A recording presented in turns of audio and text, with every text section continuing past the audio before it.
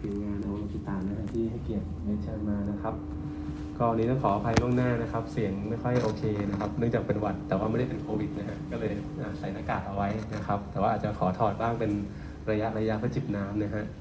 โอเคฮะก็เราอยู่ในพื้นที่ที่ชื่อว่าอวโลกิตานะฮะอวโลกิตาก็เข้าใจว่าน่าจะมาจากชื่อของพระโพธิสัตว์อวโลกิเตศวรนะครับเป็นพระโพธิสัตว์แห่งความกรุณานะครับดังนั้นวันนี้มีอะไรผิดพลาดประการใดไปก็กรุณาผมเยอะๆนะฮะโอเคครับก็มานั่งอยู่ตรงนี้นะฮะนั่งอยู่ข้างหน้าเนี่ยมันก็ให้ความรู้สึกคนละแบบกับการนั่งอยู่ข้างหลังนะตอนแรกที่มานั่งเนี่ยก็สัมผัสได้ถึงหัวใจที่มันก็เต้นเร็วขึ้นมาแต่ก็ไม่แน่ใจเหมือนกันนะที่เต้นเร็วเนี่ยเป็นเพราะเดินเข้าห้องน้ำลงไปถึงชั้นล่างๆเนาะแล้วเดินขึ้นมามันเลยใจเต้นเร็วหรือว่าตื่นเต้นกันแน่นี้เริ่มแยกไม่ค่อยถูกนะครับแต่พอลูกแก้วถามว่ามีใครเพิ่งเคยมาเป็นครั้งแรกบ้างหลายๆคนยกมือนะครับก็รู้สึกอุ่นใจขึ้นมาบ้างนะครับเพราะผมเองเนี่ยก็มาที่นี่เป็นครั้งแรกนะครับก็รู้สึกไม่ค่อยคุ้นเคยกับบรรยากาศแบบนี้เท่าไหร่นะครับโดยปกติเนี่ยเวลาไปทำงานนะงานของเราเนี่ยก็จะเกี่ยวข้องกับงานด้านจิตวิทยานะครับไปตามองค์กรต่างๆไปตามบริษัทต่างๆเนี่ยครับแล้วก็รวมถึงทำงานในห้องปรึกษาแต่ครั้งจะมาทำงานในสถานที่ปฏิบัติธรรมเนี่ยก็รู้สึกร้อนๆหนาวๆเหมือนกันเนาะรู้สึกกังวลอยู่บ้างเหมือนกันว่าสิ่งที่เราพูดเนี่ยเหมือนกับเราจะเอาเขาเรียกว่ายังไงนะเอามะพร้าวห้าวมาขายส่วนหรือเปล่าเนาะเป็นสิ่งที่ทุกคนเขาก็รู้กันอยู่แล้วมีความเชี่ยวชาญกันอยู่แล้วนะฮะดังนั้นวันนี้ก็อย่าถือว่าผมเป็นผู้รู้แล้วกันนะครับถือว่าผมเป็นคนหนึ่งที่เข้ามาร่วมแลกเปลี่ยนแล้วกันนะครับว่าผมเข้าใจสิ่งเหล่านี้ที่ผมพูดถึงเนี่ยอย่างไรซึ่งอาจจะหมายความว่ามันอาจจะไม่ตรงกับบางคนที่เข้าใจก็ได้หรืออาจจะไม่ตรงกับประสบการณ์ของทุกๆท่านก็ได้ดังนั้นผมว่าเราก็มาเรียนรู้กันด้วยใจที่เปิดกว้างนะครับวันนี้อาจจะใช้ชื่อว่าอวโลกิตาทอล์กนะครับแต่ผมก็คิดว่าคงไม่ได้ทอล์กอย่างเดียวนะอยากให้มันเกิดไดอะล็อกนะครับอยากให้มันเกิดบทสนทนาขึ้นด้วยนะครับระหว่างที่เราพูดคุยกันนะครับโอเคนะฮะก็คงต้องกล่าวว่าก็รู้สึกยินดีเป็นอย่างยิ่งนะครับกับการที่ได้นั่งตรงนี้คือสำหรับผมเองเนี่ยคำว่ายินดีมันเป็นคำที่พิเศษนะผมชอบคำว่ายินดีนะคือยินดีเนี่ยมันจะบอกว่าเรามีความสุขเราสบายใจเราแฮปปี้มากๆก็ไม่ใช่มันประมาณว่าเราพร้อมเนาะเราพร้อมที่จะต้อนรับเราพร้อมที่จะเผชิญเนาะกับสิ่งที่อยู่ตรงหน้านะครับผมก็เลยชอบคำว่ายินดีดังนั้นที่ผมกล่าวคำว่ายินดีในที่นี้ก็ไม่อยากจะให้กลายเป็นคำกล่าวแบบพอเป็นพิธีเนาะเหมือนเราเจอกันนะยินดีที่ได้รู้จักยินดีที่ได้เจอกันนะครับแต่ผมก็จะขอสัมผัสความยินดีของตัวเองสักหน่อยหนึ่งนะฮะก่อนที่จะเริ่มต้นกันแล้วผมก็จะชวนทุกท่านด้วยนะฮะลองสัมผัสถึงความรู้สึกตัวเองสักหน่อยนะครับว่าที่เดินทางกันมานะครับในเย็นวันเสาร์นะฮะที่อากาศก็ดูไม่ค่อยดีเนาะแล้วก็น่าจะเป็นเวลาที่ถ้าเป็นเวลาปกติเนี่ยเราก็อาจจะมีธุระปะปังมีสิ่งสำคัญในชีวิตให้จัดการนะแต่อะไรกันนะที่มันจะใช้คำว่าไงดีนะมันผลักดันเรานะครับหรือมันจูงใจเราหรือจะด้วยอะไรก็ตามแต่ละกันนะครับทั้งส่วนตัวของเราเองแล้วก็ทั้งสิ่งที่อยู่รอบๆตัวเรานะที่มันมีส่วนผลักดันให้เรามานั่งอยู่ที่นี่ในวันนี้ก็จะชวนทุกท่านนะครับ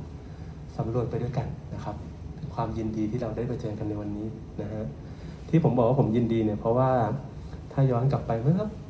30 ปีก่อนนะฮะตอนที่ผมยังเป็นเด็กเนี่ย ผมเคยคิดในใจนะว่าถ้าจะในอนาคตเนี่ยถ้าจะต้องทำอาชีพอะไรเนาะที่จะต้องมาอยู่ข้างหน้าห้องที่จะต้องถือไมค์พูดแล้วก็ที่จะมีคนจำนวนมากมองเราเนี่ยผมจะไม่ทำอาชีพแบบนี้แน่ๆนะฮะแต่ก็ไม่รู้ว่าชีวิตมันยังไงนะมันเล่นตลกยังไงนะครับก็ทำให้วันหนึ่งก็ได้มาทำงานเป็นนักจิตวิทยานะครับในบางครั้งก็นั่งคุยกับคนแปลกหน้าคนไม่รู้จักแค่คนเดียว2 คนนะฮะแต่บางครั้งก็ต้องมายืนพูดแบบนี้หรือนั่งพูดแบบนี้กับผู้คนจำนวนมากผมว่าตัวผมตอนที่ผมเป็นเด็กเนี่ยจินตนาการไม่ออกกันนะว่าจะต้องมาทำอะไรแบบนี้นะครับเพราะว่าตัวเองเป็นเด็กขี้อายครับเป็นเด็กที่ไม่ค่อยกล้าพูดเท่าไหร่เพราะว่าตอนเด็กเนี่ยมักจะถูกล้อว่าพูดไม่ค่อยชัดเราก็เลยรู้สึกว่า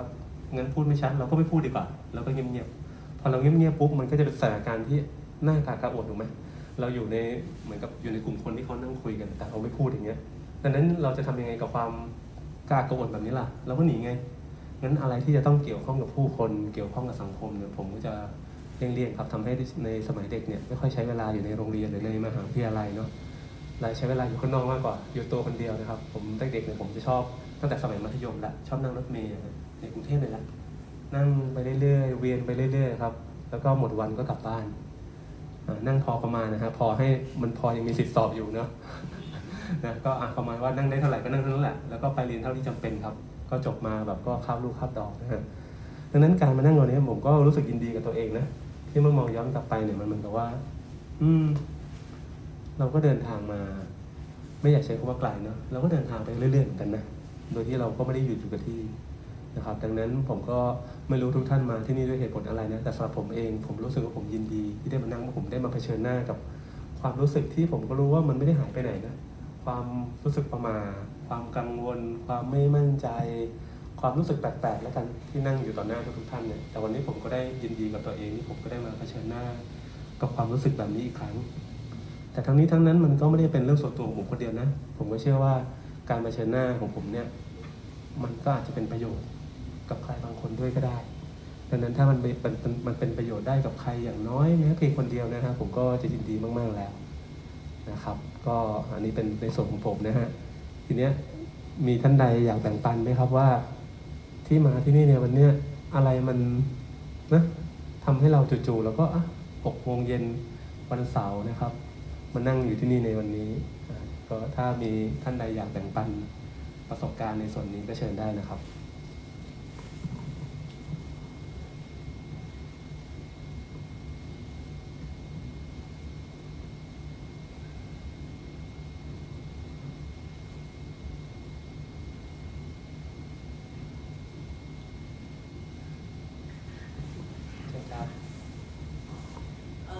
หนูเคยฟัง Compassion Festival หนูไปดูไม่ได้ใจที่สมบูรณ์ใช่ไหมอันนั้นมันคือจัดออนไลน์แล้วตอนนั้นหนูจำได้ว่าพี่อยู่กับพี่อีกคน3 คนเป็นแก๊งน้องเล่นกีตาร์แล้วก็ประทับใจค่ะประทับใจตอนนั้น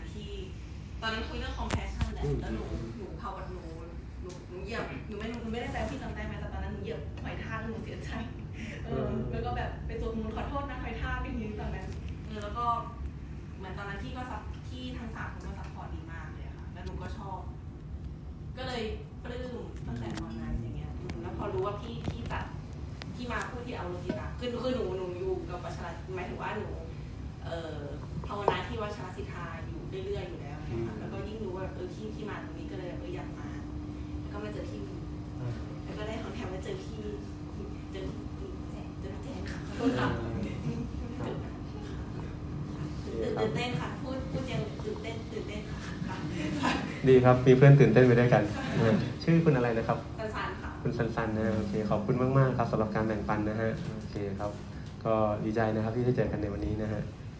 โอเคครับมีสักท่านหนึ่งไหมที่อยากแบ่งปันในส่วนนี้ใช่ครับผมเป็นเอฟซีครับเป็นแฟนของทิวเดย์เซอร์เคิล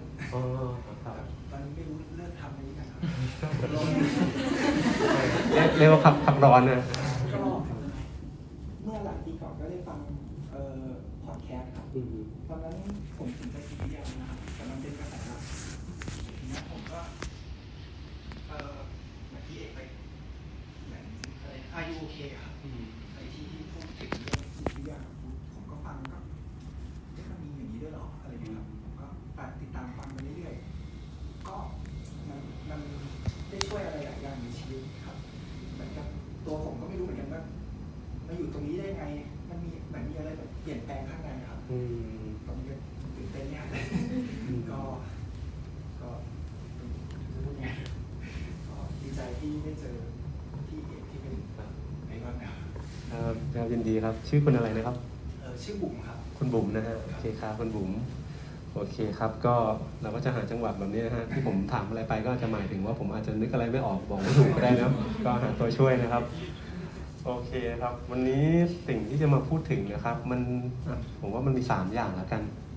แต่เป็น3อย่างที่มันอาจจะดูไม่เกี่ยวข้องกันเลยโดยผิวเผินนะครับไม่เกี่ยวข้องกันเลยสิ่งแรกก็คือสิ่งที่เรียกว่าจิตบำบัดสิ่งที่2ก็คือสิ่งที่เรียกว่าความรักแล้วก็สิ่งที่3ก็คือสิ่งที่เรียกว่าพุทธศาสนาดูเหมือนถ้าเราไม่ได้คิดอะไรมากนะเรามองว่า3 อย่างนี้ไม่น่าจะมาอยู่ด้วยกันได้นะครับลำพังแค่จิตบำบัดกับความรักเนี่ยก็อยู่ด้วยกันยากแล้วเนาะไหนจะพ่วงพุทธศาสนาเข้ามาอีกนะครับ แต่ที่ผมบอกว่ามันโดยผิวเผินก็คือบางทีโดยผิวเผินเนี่ยเราอาจจะเข้าใจความหมายของอะไรบางอย่างเนี่ยในแบบที่มันค่อนข้างจะมีขอบเขตที่จำกัดอย่างกระทั่งการที่ผมจะพูดอะไรบางอย่างออกมานะฮะนี่ก็หมายความว่าผมก็กำลังพูดถึงข้อจำกัดของสิ่งนั้นในตัวมันเองแล้วนะคือผมว่ามนุษย์เราเนี่ยใช้ภาษาในการอธิบายความจริงเนาะแต่ความจริงเนี่ยมันขอบเขตที่มันกว้างใหญ่กว่าภาษาสมมติผมพูดว่าแอปเปิลเนี่ยผมเชื่อว่าทุกท่านก็คงมีภาพแอปเปิลในใจตัวเองซึ่งอาจจะเป็นแอปเปิลคนละลูกกับที่ผมหมายความก็ได้หรือผมพูดถึงว่าสุนัขก็ได้เราก็แต่ละคนก็จะมีสุนัขที่มันปรากฏขึ้นในใจเวลาได้ยินคำว่าสุนัขที่แตกต่างกันนะครับดังนั้นภาษามันคือการพยายามที่เราจะกำหนดขอบเขตให้กับความจริงนะครับซึ่งแน่นอนแหละว่ามีข้อจำกัดอยู่แล้วเพราะความจริงมันไม่มีขอบเขตดังนั้นสิ่งที่เราจะพูดถึงกันในวันนี้นะครับทั้งเรื่องจิตบำบัดทั้งเรื่องความรักแล้วก็ทั้งเรื่อง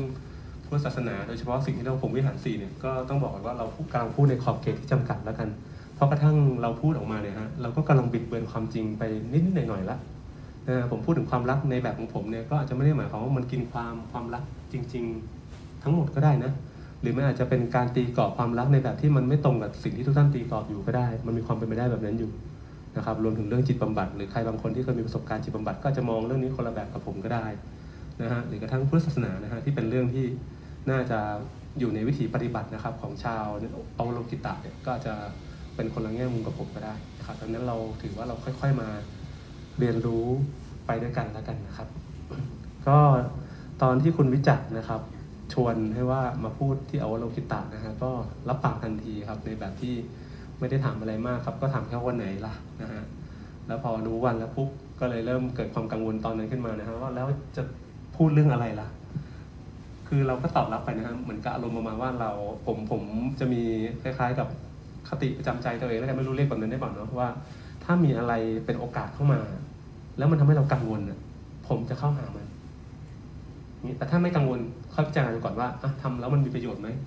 ค่อยๆว่ากันว่าจะทำไม่ทำแต่อะไรที่รู้สึกว่ามันกังวลที่จะทำนะแต่รู้สึกว่ากังวลที่ว่าเนี่ยทำแล้วมันน่าจะมีประโยชน์เนี่ยเราก็จะรับไว้ก่อนส่วนการมาพูดที่อวโลกิตะเนี่ยพอรับปากไปแล้วเนี่ยก็เริ่มเกิดความกังวลมากๆนะว่าแล้วจะมาพูดเรื่องอะไรเนี่ยเมื่อผมเป็นนักจิตวิทยานะครับผมรู้ตัวว่าความรู้ความเข้าใจในเรื่องพุทธศาสนาของผมเนี่ยมันค่อนข้างจำกัดมากๆนะนั่งสมาธิก็อาจจะนั่งนานๆทีนะฮะอ่านหนังสือธรรมะก็อ่านบ้างนะครับโดยส่วนใหญ่ก็ใช้ชีวิตกับจิตวิทยานะครับโดยเฉพาะกระบวนการที่เรียกว่าจิตบำบัดหรือการปรึกษานะฮะพอนั่งนึกขึ้นมานะครับก็จู่ๆก็มีคำพูดของซิกมุนด์ฟรอยด์นะฮะซิกมุนด์ฟรอยด์เนี่ยเป็นเรียกว่าเป็นเขาใช้คำว่าบิดาแห่งจิตวิเคราะห์แล้วกันก็หมายความว่าเป็นคนคิดค้นการบำบัดที่เรียกว่าจิตวิเคราะห์แล้วฟรอยด์นี่เองนะฮะเขาก็เป็นคนตั้งต้นกระบวนการบำบัดทางจิตสมัยใหม่นะฮะที่อาศัยการพูดคุยกันคือสมัยก่อนนะครับเวลาที่คนมีปัญหาด้านจิตใจนะฮะเขาไม่มานั่งคุยกันนะไม่มีหรอกครับทำนั้นใหม่ในจิตวิทยาแล้วก็มานั่งคุยกัน1 ชั่วโมงผ่านไปแล้วก็แยกย้ายกันนะฮะสมัยก่อนนะถ้าคุณมีปัญหาทางจิตเนี่ยมันก็จะมีวิธีการแปลกๆครับจับกดน้ำบ้างจับแช่ในน้ำเย็นๆนะเอากรีดให้เลือดออกมาบ้างจับช็อคไฟฟ้าหรืออะไรทำนองนี้นะฮะจะเป็นวิธีการที่ค่อนข้างจะฟังจากยุคสมัยเราแล้วก็ป่าเถื่อนนะครับแต่คนสมัยก่อนเขาก็มองว่ามันก็คงจะต้องทำอะไรสักอย่างแหละไม่งั้นมันก็ไม่รู้ทำไงเนาะแต่ฟรอยด์ก็จะเรียกว่าเป็นจุดแรกๆแล้วกันนะฮะที่คิดว่าคนที่มีอาการทางจิตเนี่ยจริงๆแล้วเราสามารถที่จะพูดคุยกับพวกเขาได้นะครับที่พูดถึงฟรอยด์ก็เพราะว่าคำพูดของฟรอยด์เนี่ยลอยเข้ามาในหัวครับเพราะว่าคุณวิจักรให้โจทย์ประมาณว่าให้พูดเรื่องเกี่ยวกับความกรุณาความรักอะไรทำนองนี้เนาะผมก็เลยนึกถึงฟรอยด์ขึ้นมาฟรอยด์เขาบอกว่าจิตวิเคราะห์เนี่ยโดยแก่นแท้แล้วเนี่ยคือการเยียวยาด้วยความรักโอ้โหนะผมฟังแล้วก็ประทับใจตั้งแต่แรกนะมันดูค่อนข้างโรแมนติกนะแต่ฟังแล้วผมก็ไม่ค่อยแน่ใจเท่าไหร่นะครับว่าคำว่าความรักของฟรอยด์เนี่ยเขาหมายถึงอะไรกันแน่แต่ถ้าจะลองคาดเดาดูนะฮะลองคาดเดาดูจากกระบวนการจิตวิเคราะห์เนี่ยสิ่งสำคัญมากๆสิ่งหนึ่งนะฮะก็คือกระบวนการที่เรียกว่า transference คืออะไรก็คือเขาเชื่อว่าบางทีเนี่ยคนที่มีปัญหาทางจิตนะฮะคนนั้นเนี่ยจะมีอะไรบางอย่างที่ติดค้างใจกับบุคคลที่สำคัญในชีวิตเช่นพ่อเป็นต้นเช่นแม่เป็นต้นสามีภรรยาเนาะแต่ว่าเขาไม่สามารถที่จะรู้ตัวนะว่ามันมีความรู้สึกติดค้างใจนี้อยู่เอาออกไม่ได้เหมือนกับว่าด้วยสังคมด้วยค่านิยมด้วยกฎเกณฑ์ประเพณีอะไรก็ตามแต่นะครับในสมัยในยุคแบบปลายศตวรรษที่19ต้นศตวรรษที่20เนาะผมว่าสังคมอาจจะไม่ได้เปิดกว้างให้เราพูดอะไรก็ได้หรือสำรวจอะไรในใจก็ได้มันมีข้อห้ามมันมีข้อกำหนดเนี่ยเต็มไปหมดนะครับดังนั้น ไอการที่คนคนหนึ่งจะไม่รู้ตัวว่าเฮ้ยเราเนี่ยมีอะไรติดค้างใจมันทำให้เรามีอาการทางจิตเนี่ยเราไม่มีทางรู้ฟรอยด์ก็เลยเชื่อว่าถ้าคนคนนั้นเนี่ยสามารถถ่ายโอนความรู้สึกนะครับที่เขามีต่อบุคคลสำคัญในชีวิตเนี่ยไปยังนักบำบัดหรือไปยังนักจิตวิเคราะห์ได้เนี่ยตรงนั้นเองจะเป็นจุดที่ทำให้กระบวนการคืบไปข้างหน้าหมายความว่าถ้าผมเป็นผู้มาบำบัดเนาะแล้วผมรู้สึกว่าเฮ้ยนักบำบัดเนี่ยเหมือนพ่อผมอยู่เลยแล้วผมมาเกลียดพ่อมากแล้วผมก็รู้สึกเกลียดนักบำบัดคนเนี้ยเนี่ยเป็นกระบวนการที่เรียกว่า transference ฟรอยด์เชื่อว่าถ้ามันเกิดสิ่งนี้ขึ้นมาเมื่อไหร่เนี่ยนี่คือกระบวนการมันก้าวหน้าพวกเขาเนี่ยสามารถที่จะสัมผัสได้ถึงความรู้สึกที่มันติดค้างใจอยู่ได้แล้วจากก่อนหน้านี้ที่ไม่รู้ว่าไออาการที่มันแปลกๆทั้งหลายเนี่ยมันมีที่มาที่ไปยังไงแต่พอเขาเริ่มสัมผัสได้ว่ามันมีที่มาที่ไปจากความติดค้างใจบางอย่างนะเมื่อนั้นเองนะฮะเขาจะเริ่มปลดปล่อยตัวเองจากอาการทางจิตดังกล่าวนะครับดังนั้นคำว่า transference มันทำให้ผมรู้สึกว่ามันเป็นความรู้สึกที่แรงกล้าเนาะแรงกล้าที่เรามีให้กับใครบางคนดังนั้นคำว่าความรักที่เป็นแก่นแท้ของกระบวนการในการทำจิตวิเคราะห์เนี่ยผมว่าฟรอยด์ก็น่าจะหมายถึงว่าเฮ้ยถ้าเรารู้สึกแบบรู้สึกว่าคนคนนี้เรามีอะไรบางอย่างที่รู้สึกเป็นพิเศษกับเขามากๆเลยนะฮะผมว่าฟรอยด์ใช้ความรักในความหมายที่ว่านั้นซึ่งในแง่หนึ่งผมก็เห็นด้วยนะแต่พอมาทบทวนประสบการณ์ตัวเองดูผมว่าแน่นอนแหละว่าพอเราพูดถึงความรักในกระบวนการในการบำบัดแล้วเนี่ยมันมีอีกหลายๆแง่มุมเนาะที่ให้เราได้มาพิจารณากันคือในยุคสมัยใหม่ครับสองคำนี้คำว่าจิตบำบัดกับคำว่าความรักไม่ค่อยไปด้วยกันเท่าไหร่ด้วยจรรยาบรรณเนาะทางวิชาชีพที่เขาก็กำหนดไว้ตายตัวเลยครับว่าจริงๆแล้วเนี่ยมันเป็นข้อห้ามเหมือนกันเนาะที่นักบำบัดหรือว่าตัวคนไข้เองนะฮะที่จะต้องไม่มีความรู้สึกที่เป็นพิเศษต่อกันในเชิงความรักในเชิงชู้สาวมันเป็นข้อห้ามข้อหนึ่งที่มันทำให้เราจะต้อง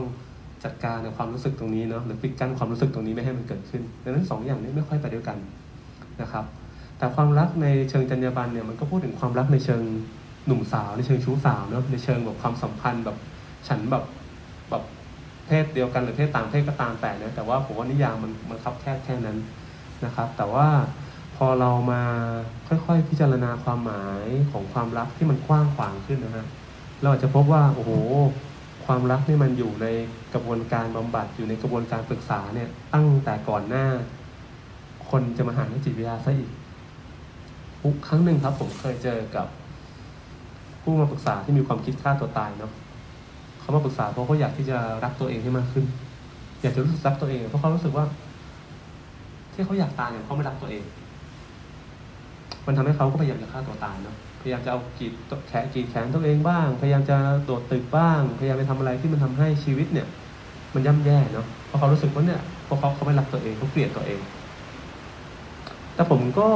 ไม่รู้เกิดอะไรขึ้นเหมือนกันนะในวูบหนึ่งผมก็ทักเขานะว่าเฮ้ยผมว่าไม่ใช่แบบนั้นนะผมว่าคุณรักตัวเองมากๆแต่หาคุณถึงทำแบบนั้นเขาก็อึ้งไปครับว่าอึ้งไปแบบว่ามันจะเป็นไปได้ยังไงไหมถ้าเรารักตัวเองมากๆไงเราจึงจะต้องกรีดแขนตัวเองล่ะถ้าเรารักตัวเองมากๆเราจะไปโดดตึกพยายามจะโดดตึกทำไมหรือจะพยายามกินยาฆ่าตัวตายทำไมมันดูแบบคำพูดของผมเป็นสิ่งที่เขาเข้าใจไม่ได้เลยว่าเฮ้ยเขาจะรักตัวเองได้ยังไงแต่ผมก็ชวนเขามองต่อแบบนี้นะว่าคุณลองนึกดูนะว่าสมมุติถ้ามีคนหนึ่งเนี่ย ที่คุณเกลียดเขามากๆเนาะเราจะนึกหน้าในใจใครสักคนหนึ่งก็ได้นะคนหนึ่งที่เราเกลียดเขามากๆเนี่ยเราจะรู้สึกดีตอนไหนครับ รู้สึกดีตอนที่เขาชิบหายถูกไหม โดยธรรมชาติมันต้องเป็นคนดีครับเราตอบตามความรู้สึกจริงๆนะเพราะบางทีเราก็รู้สึกคนนี้ที่เราเกลียดเนี่ยเราอยากให้เขาชีวิตเขาแบบพังพินาศชีวิตเขาเจอสิ่งแย่ๆบ้างพอเขาเจอเราก็จะสบายใจขึ้นบ้างเนาะเหมือนกับเขาได้รับผลกรรมถูกไหมดังนั้นเวลาที่ใครที่เราเกลียดเนี่ยเวลาเขาเจอสิ่งแย่ๆเนี่ยเราต้องรู้สึกดีไงเขาได้รับผลที่ดีแล้วเราต้องแบบรู้สึกโล่งใจขึ้นแต่ถ้าคุณเจอสิ่งแย่ๆในชีวิตแล้วคุณก็รู้สึกแย่กับตัวเองแสดงว่ามันไม่ได้หมายความแบบนั้นนะเพราะว่าถ้าชีวิตคุณเจอเรื่องเลวร้ายแล้วคุณเกลียดตัวเองจริงๆเนี่ยคุณต้องแฮปปี้นะเพราะนี่ไงมันสะสมแล้วที่ฉันเนี่ยควรจะต้องเจอสิ่งนั้นฉันแฮปปี้จังเลยเพราะว่าตัวฉันเนี่ยเจอสิ่งแย่ๆเพราะฉันเกลียดตัวเองนะครับมันอาจจะเป็นการเปรียบเปรยที่วกวนพอสมควรนะแต่ทำให้เขารู้สึกได้สติขึ้นมาเขาบอกไม่เคยนึกในแง่มุมนี้มาก่อนเหมือนกันนะว่าหรือว่าเรารักตัวเองมากเกินไปจริงๆนะฮะแล้วมันก็เป็นอย่างนั้นจริงๆครับพอได้ค่อยๆมาทบทวนกันเนี่ย ถ้าเราลองทบทวนไปด้วยนะฮะผมก็จะเริ่มพูดเสียงดังขึ้นแข่งกับเสียงฝนนะครับคือหลายๆครั้งที่เรารู้สึกผิดหวังนะครับรู้สึกเศร้าเสียใจเจ็บปวดนะฮะเพราะเราก็มีความคาดหวังบางสิ่งบางอย่างเนาะที่เราเชื่อว่าถ้าเราได้สิ่งนั้นหรือถ้าชีวิตมันเป็นแบบนั้นเนี่ยเราน่าจะมีความสุขไหมแต่บังเอิญว่ามันไม่เป็นแบบนั้นไงเราก็เลยเป็นทุกข์แต่ถามว่าไอ้ความเป็นทุกข์ของเราเนี่ยมันตั้งต้นที่ตรงไหนนะมันตั้งต้นที่ความคาดหวังว่าเราจะได้รับสิ่งดีๆในชีวิตให้เรามีความสุขเนาะแล้วการที่คุณคาดหวังสิ่งดีๆในชีวิตให้ตัวเองเนี่ยมันหมายความอย่างอื่นไม่ได้เลยนะนอกจากคุณรักตัวเองเพียงแต่ว่าคำว่ารักตัวเองมากไปถ้าจะพูดให้มันเข้าใจมากขึ้นกว่านั้นนะครับผมใช้คำว่ารักตัวเองโดยที่ไม่เข้าใจตัวเองแล้วแต่มันจะเห็นภาพมากขึ้นเนาะดังนั้นจากกรณีเนี่ยครับผมก็ได้มาทบทวนนะการมาพูดในวันนี้มันทำให้ผมได้ทบทวนหลายๆแง่มุมในการทำงานของตัวเองนะครับผมพบว่าปัญหาทางจิตใจของคนในยุคสมัยใหม่นะครับมันล้วนมีศูนย์กลางที่คำว่าความรักเหมือนกันนะครับเป็นความรักที่มันค่อนข้างจะมีความไม่สมดุลบางอย่างเราอาจจะรักตัวเองมากไปรักตัวเองน้อยไปรักคนอื่นมากไปรักคนอื่นน้อยไปหรือรักชีวิตรักผู้คนมากไปหรือน้อยไปเสมอมันก็เลยเกิดปัญหาบางอย่างขึ้นมานะครับพ่อแม่ที่รักลูกมากเกินไปนะครับอย่าเห็นให้ลูกได้ดีนะอยากให้ลูกได้สิ่งดีๆอยากให้เติบโตมามีชีวิตที่ดีก็เลยควบคุมลูกเลยลงโทษลูกเมื่อลูกไม่ทำอย่างที่ตัวเองต้องการผลก็ปรากฏว่าลูกเองก็มีชีวิตในด้านที่ตรงกันข้ามกับที่เขาคาดหวังหรือคาดหวังกับตัวเองว่าเราอยากประสบความสำเร็จในชีวิตเราอยากจะมีชีวิตที่ไปให้ถึงฝั่งฝันนะที่เราตั้งใจไว้เราก็เลยเคี่ยวกรรมตัวเองเราก็เลยเคี่ยวเข็นตัวเองนะลงโทษตัวเองกดด่าตัวเองครับสุดท้ายเราก็ไปไม่ถึงนะครับทุกปัญหาที่มันเกิดขึ้นกับคนเนี่ยผมว่ามันมีจุดตั้งต้นที่มันครอบเกี่ยวกับคำว่าความรักอยู่พอสมควรเลยทีเดียวนะครับแต่มันเป็นความรักที่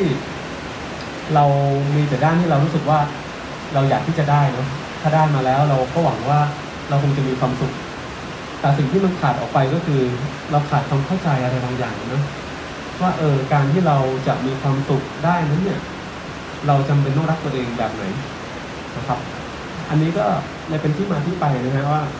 ความรักมาทบทวนดูจริงๆแล้วเนี่ยมันก็อยู่ในภาพปัญหาของผู้คนไม่ว่าจะเป็นปัญหาอะไรก็ตามมันก็มีเสี้ยวส่วนเนี่ย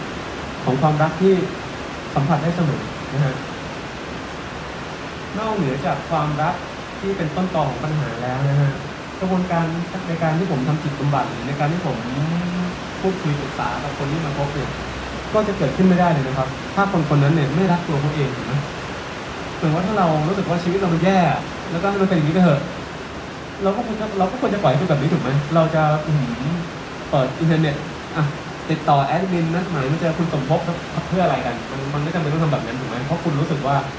มันไม่มีเหตุผลที่คุณจะต้องทำดังนั้นใครก็ตามนะฮะที่มาเจอกับผมเนี่ยผมพบว่าเขามาพร้อมกับคุณสมบัติบางอย่างที่สำคัญมากๆในกระบวนการบำบัดอยู่ในกระบวนการศึกษาเพราะเขามีความรักให้กับตัวเขาเองโดยที่เขาจะรู้ตัวหรือไม่รู้ตัวก็ไม่เป็นไรนะฮะแต่ผมว่าใครก็ตามที่ตัดสินใจขอความช่วยเหลือตัดสินใจเข้ามาหานักจิตวิทยาตัดสินใจไปหานักบำบัดผมพบว่าเขามีต้นทุนบางอย่างแล้วที่มันตั้งต้นว่าเข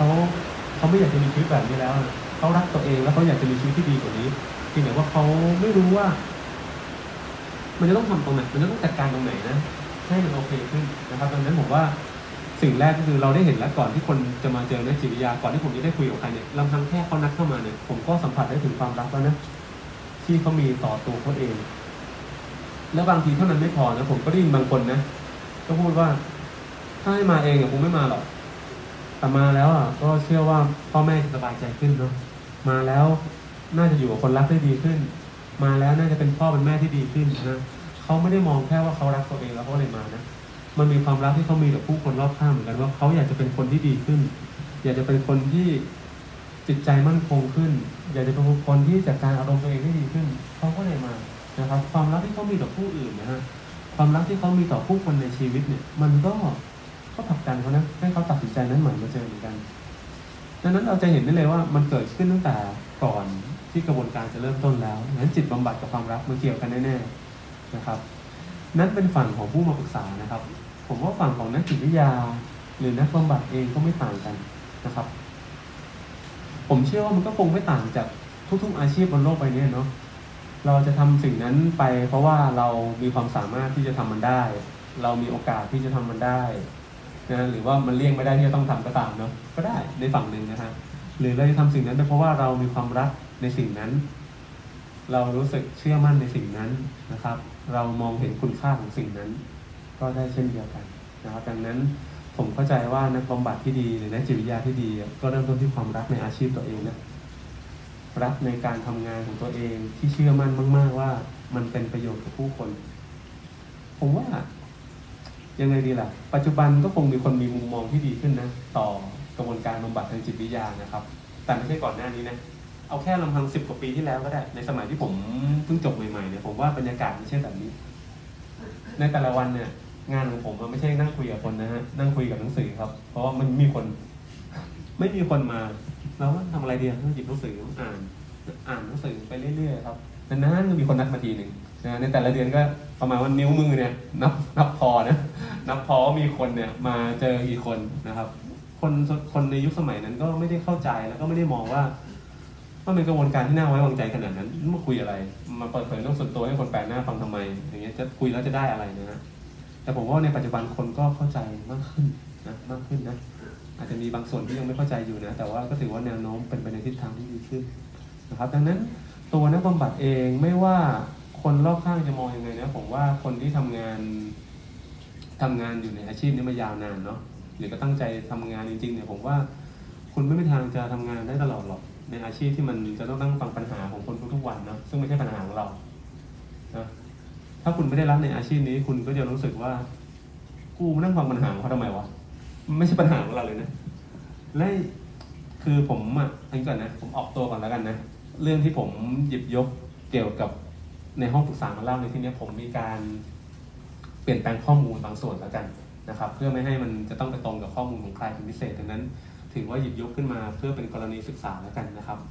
อย่างน้อยก็ต้องไม่เชื่อผมนะว่าเป็นเรื่องจริงนะผมมีการปรับเปลี่ยนข้อมูลบางส่วนแล้วแต่ว่าสาระสำคัญเหมือนเดิมทุกประการนะครับ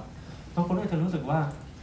หมายถึงว่าเราในฐานะนักจิตวิทยาเนี่ยผมก็เจอปัญหาของคนมาต้องเรียกว่าเยอะมากๆครับมีปัญหาหลากหลายรูปแบบนะครับกระทั่งเดินจูงหมาแล้วต้องเดินผ่านเพื่อนบ้านคนหนึ่งรู้สึกว่าฉันไม่อยากเดินผ่านนะแต่ถ้าฉันไม่เดินผ่านแล้วเขาจะว่าฉันแปลกไหมแต่ฉันเดินผ่านฉันก็อึดอัดทำไงดี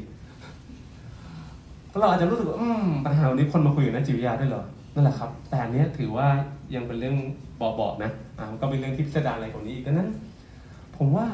เราตัดสินกันไม่ได้หรอกพูดอย่างนี้ดีกว่าเราตัดสินกันไม่ได้หรอกปัญหาของใครมันใหญ่มันเล็กมันดูจริงจังมันดูไร้สาระ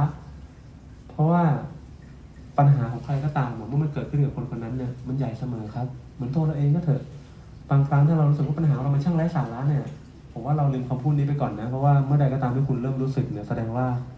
มันมีความสำคัญมากๆแล้วแหละแต่การที่เราตัดสินว่ามันไร้สาระหรือว่ามันเป็นปัญหาที่ควรค่ากับการพูดถึงเนี่ยนั่นแสดงว่าเราก็กำลังใช้มาตรฐานบางอย่างของภายนอกในการตัดสินมันอยู่นะครับกลับมาที่ประเด็นนะก็คือนั่นแหละดังนั้นถ้าเกิดนักบำบัดเนี่ยไม่ได้มีความรักเป็นพื้นฐานนะฮะความรักในอาชีพตัวเองความรักในการนั่งคุยกับผู้คนรับฟังปัญหาผู้คนเนี่ยผมว่าเราไม่มีทางจะทำงานนี้ได้เลยเราไม่มีทางช่วยเหลือใครได้แล้วผมก็เชื่อมั่นแบบนี้นะครับก็คือนักจิตวิทยาที่โน้ตอีกมาเนี่ยผมว่าเราส่วนอื่นๆเราเป็นเรื่องรองนะส่วนเทคนิคกระบวนการทักษะอะไรเนี่ยมันมาทีหลังนะครับแต่สิ่งที่เราให้ความสำคัญมากๆก็คือทัศนคตินะครับหรือจะเรียกว่าเป็นคำรู้ๆก็คำว่าใจก็ได้นะซึ่งเป็นสิ่งที่มันสอนไม่ได้เป็นสิ่งที่มันบอกไม่ได้ว่าคุณควรจะมีใจแบบนี้นะแต่มันเป็นสิ่งที่คุณจะต้องรู้ตัวเองว่าคุณมีหรือคุณไม่มีแต่ถ้าคุณยอมรับว่าคุณไม่มีนั่นแหละก็อาจจะเป็นจุดเริ่มต้นที่เราพัฒนาสิ่งนั้นขึ้นมาได้นะครับเหมือนสิ่งที่เราจะคุยกันในวันนี้ครับนะที่พูดมาทั้งหมดที่เพิ่งเกิดแล้วเนี่ยรู้ตัวเรายังไม่ได้เข้าเรื่องเลยนะเราก็แค่เกินเข้ามานะคืออย่างนี้ผมสารภาพเรื่องนึงก่อนแล้วกันจะสารภาพเป็นระยะนะฮะสัก3 สัปดาห์ก่อนนะครับไปพูดที่สถานที่แห่งหนึ่งนะครับเขาให้เวลาพูดในแค่13 นาทีนั่งเตรียมไปหลายหน้ามากเลยครับไปพูดจริงเนี่ยพูดไปแค่2 หน้าเลยเพียบเลยพูดไม่ทันแล้วก็สรุปจบไปแต่วันเนี้ยเห็นมีเวลาเพียบเลยแต่ไม่ได้เตรียมอะไรเลย รู้สึกว่ามันอะไรหลายๆอย่างนะฮะแต่ในความไม่เตรียมนั้นผมก็จะเรียกว่าไม่เตรียมก็ไม่ถูกนะ ก็พยายามจะบอกตัวเองว่าการใช้ชีวิตที่ผ่านมาการทำงานที่ผ่านมาเนี่ยมันก็คือเตรียมตัวมาทางชีวิตแล้วแหละนะครับเพื่อมานั่งอยู่ตรงนี้เนาะดังนั้นวันนี้ก็เนี่ยอาจจะพูดกระโดดไปกระโดดมาสลับไปสลับมานะฮะตามแต่ความคิดคำนึงมันจะพามานะตอนนั้นก็ถือว่าเรียกว่าไงดีมานั่งฟังกระแสความคิดของนักจิตแล้วกันนะฮะที่มันก็อาจจะไม่ประติดประต่อไม่ร้อยเรียงไม่สลับสลวยนะมีความกระโดดไปกระโดดมาพอสมควรและนี่ก็อาจจะเป็นภาพจำลองก็ได้เนาะของห้องบำบัดก็คือมันไม่มีหรอกครับเหมือนในหนังนะที่คุณมีคนเล่าไปแล้วก็นะจิตวิทยานะที่บำบัดพูดอะไรบางอย่างนะแล้วก็โอ้โหเขาเกิดความเข้าใจอะไรขึ้นมามันเหมือนกับว่าเป็นโมเมนต์นาทีที่มันพลิกผันชีวิตเปลี่ยนโลกไปเลยนะฮะมันมีอยู่บ้างครับแต่มันมีน้อยมากๆครับโดยกระบวนการในการบำบัดจริงๆอ่ะเรียกว่าเราคล้ายๆกับกอดคอกันนะฮะเหมือนเดิน3ขาเนาะกอดคอกันไปแล้วก็ล้มแล้วก็ลุกแล้วก็ล้มแล้วก็ลุกนะมันเดินไม่ค่อยตรงหรอกครับเพราะว่ามันต้องเดินไปด้วยกันนะบางครั้งคนที่มาบำบัดเขาก็จะเดินไปทางนึงแต่เราในฐานะ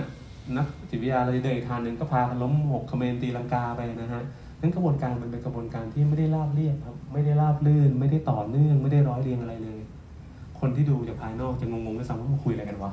มันเหมือนคุยเรื่องนึงแล้วก็กระโดดไปอีกเรื่องนึงแล้วก็มาจบลงที่เรื่องนี้ได้ยังไงกันวะนะฮะผมว่ามันอาจจะคล้ายๆกับการที่ผมนั่งพูดอยู่ในวันนี้นะอาจจะเป็นอารมณ์ประมาณนั้นนะครับโอเคฮะแล้วอย่างที่ลูกแก้วพูดนะครับมันมาเกี่ยวข้องกับคำว่าพรหมวิหาร4ได้ยังไงนะครับผมว่าเมื่อได้ยินชื่อนี้ผมเชื่อว่าหลายๆคนก็มีอคติแล้วนะโอ้ฉันท่องมาตั้งแต่ตอนเรียนประถมนะเมตตาอะไรนะกรุณามุทิตาอุเบกขานะครับฉันก็ท่องไปสอบแล้วฉันก็สอบได้แล้วก็พอแล้วนะก็แค่นั้นนะครับแล้วผมเชื่อว่าเวลาพูดผมเองยังรู้สึกเลยนะเวลาเจอบทความในอินเทอร์เน็ตเนาะพรหมวิหาร4กับภาวะผู้นำนะพรหมวิหาร4กับการมีชีวิตที่ดีงามอะไรเงี้ยผมก็ยังรู้สึกขนลุกกันนะมันเหมือนกับว่าคือธรรมะในแง่หนึ่งนะผมก็ไม่ได้หมายถึงคนทุกคนมีทีท่าแบบนี้นะธรรมะในแง่หนึ่งก็อาจจะเราใช้มันไปคล้ายๆกับว่าจะพูดยังไงดีเป็นเครื่องประดับแล้วกันเวลาได้อ้างถึงสิ่งเหล่านี้แล้วเนี่ยมันทำให้ดูขรึมดูขลังดูจริงจังนะดูมีออร่าขึ้นมาถ้าผมแบบนะใส่ชื่ออะไรแบบนะธรรมะทั้งหลายเนี่ยในบทความหน่อยนะอิทธิบาท4กับการเยียวยาปัญหาทางจิตใจอะไรอย่างเงี้ยเนาะหรืออะไรมันได้อีกมากมายนะแต่ผมว่าก็จะมีคนส่วนหนึ่งที่คล้ายๆผมนะก็จะรู้สึกว่ามันก็แค่จะคลิกเราจะไม่คลิกแล้วหัวข้อประมาณนี้แต่ก็จะมีคนชอบก็ได้แต่ผมว่าเป็นพวกหลังก็คือพวกที่ไม่ค่อยโอเคกับการอ้างถึงหลักธรรมอย่างตรงไปตรงมาแบบนี้นะครับเพราะว่าอะไรมันก็มีเหตุผลอยู่เหมือนกันนะมันเป็นเหตุผลคล้ายๆกับที่ผมพยายามไม่เรียกตัวเองว่านักจิตวิทยาแนวพุทธนะตั้งแต่เรียนจบนะฮะผมบำบัดมาผมเรียกว่าผมเรียนด้านการบำบัดเรียนด้านการปรึกษาเนี่ยในสายตรงมากๆกับจิตวิทยาแนวพุทธจิตวิทยาตะวันตกแขนงอื่นๆเนี่ยเรียนรู้แบบผ่านๆเรียนรู้แบบพอเป็นพิธีนะเข้าเวิร์กช็อปเข้าอบรมบ้างแต่ว่าไม่ค่อยได้อะไรเท่าไหร่นะฮะที่ได้มากันเนื้อกับตัวเนี่ยก็เป็นจิตวิทยาแนวพุทธครับแต่เรียนจบออกมาเรามีความลังเลใจเหมือนกันนะที่จะใช้คำว่านักจิตวิทยาแนวพุทธส่วนหนึ่งก็เป็นความอีที่ว่าแล้วมันดูมีคำว่าพุทธติดมาด้วยแล้วมันดูอียังไงก็ไม่รู้ในด้านหนึ่งนะแต่ด้านที่เป็นหลักมากกว่าก็คือด้านที่คนเข้าใจคำนี้แตกต่างกันเนาะนักจิตวิทยาพุทธเขาจะชวนกูนั่งสมาธิหรือเปล่าวะ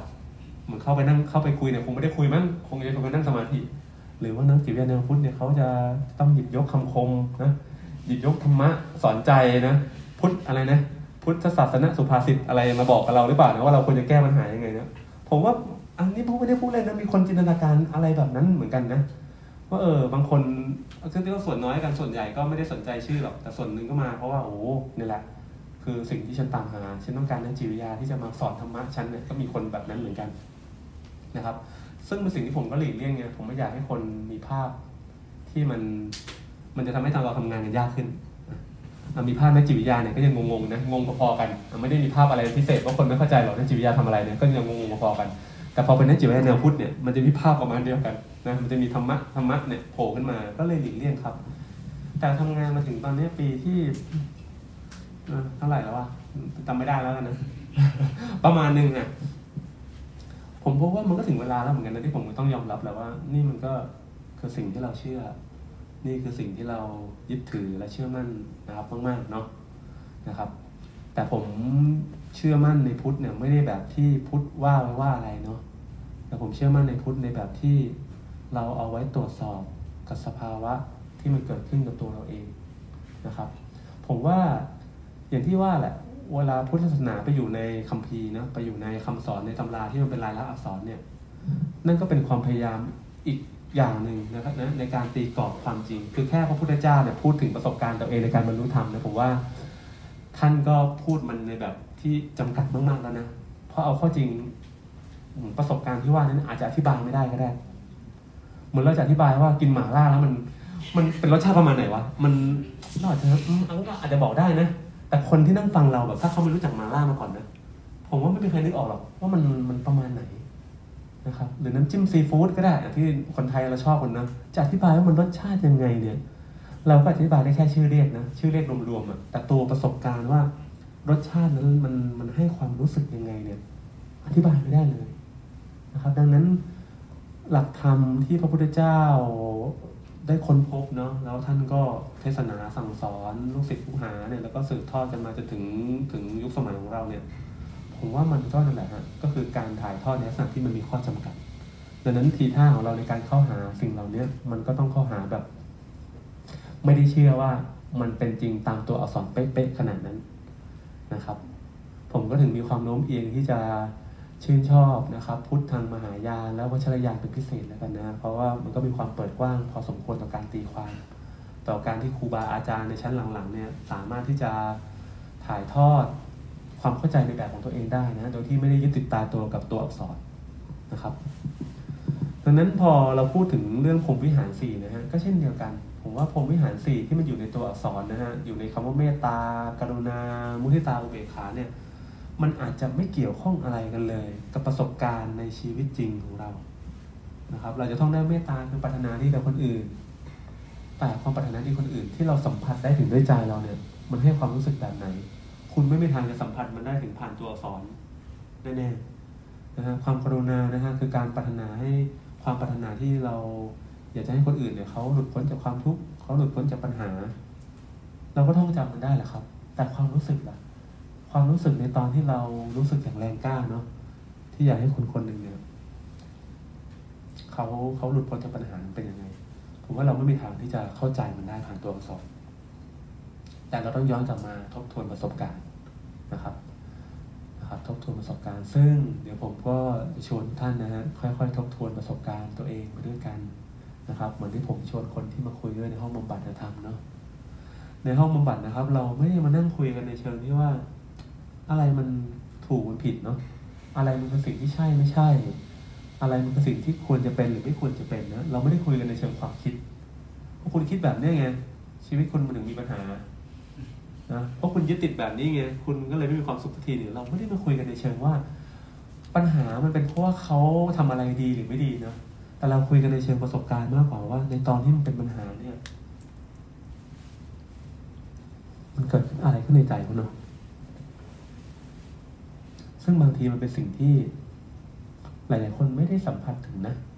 หรืออย่างน้อยที่สุดก็อาจจะไม่ได้มีโอกาสสัมผัสถึงชัดๆสมมติผมพูดว่าผมค่อนข้างกังวลเรื่องงานในช่วงนี้ทุกท่านก็อาจจะมีภาพกังวลเรื่องงานนะกูก็กังวลเหมือนกันแต่ว่าถามว่าแล้วกังวลเรื่องงานของผมมันเป็นยังไงวะทุกท่านยังไม่รู้เลยนะแล้วสมมติถ้าเราก็เป็นคนที่แบบไม่ต้องเข้าใจอะไรใครหรอก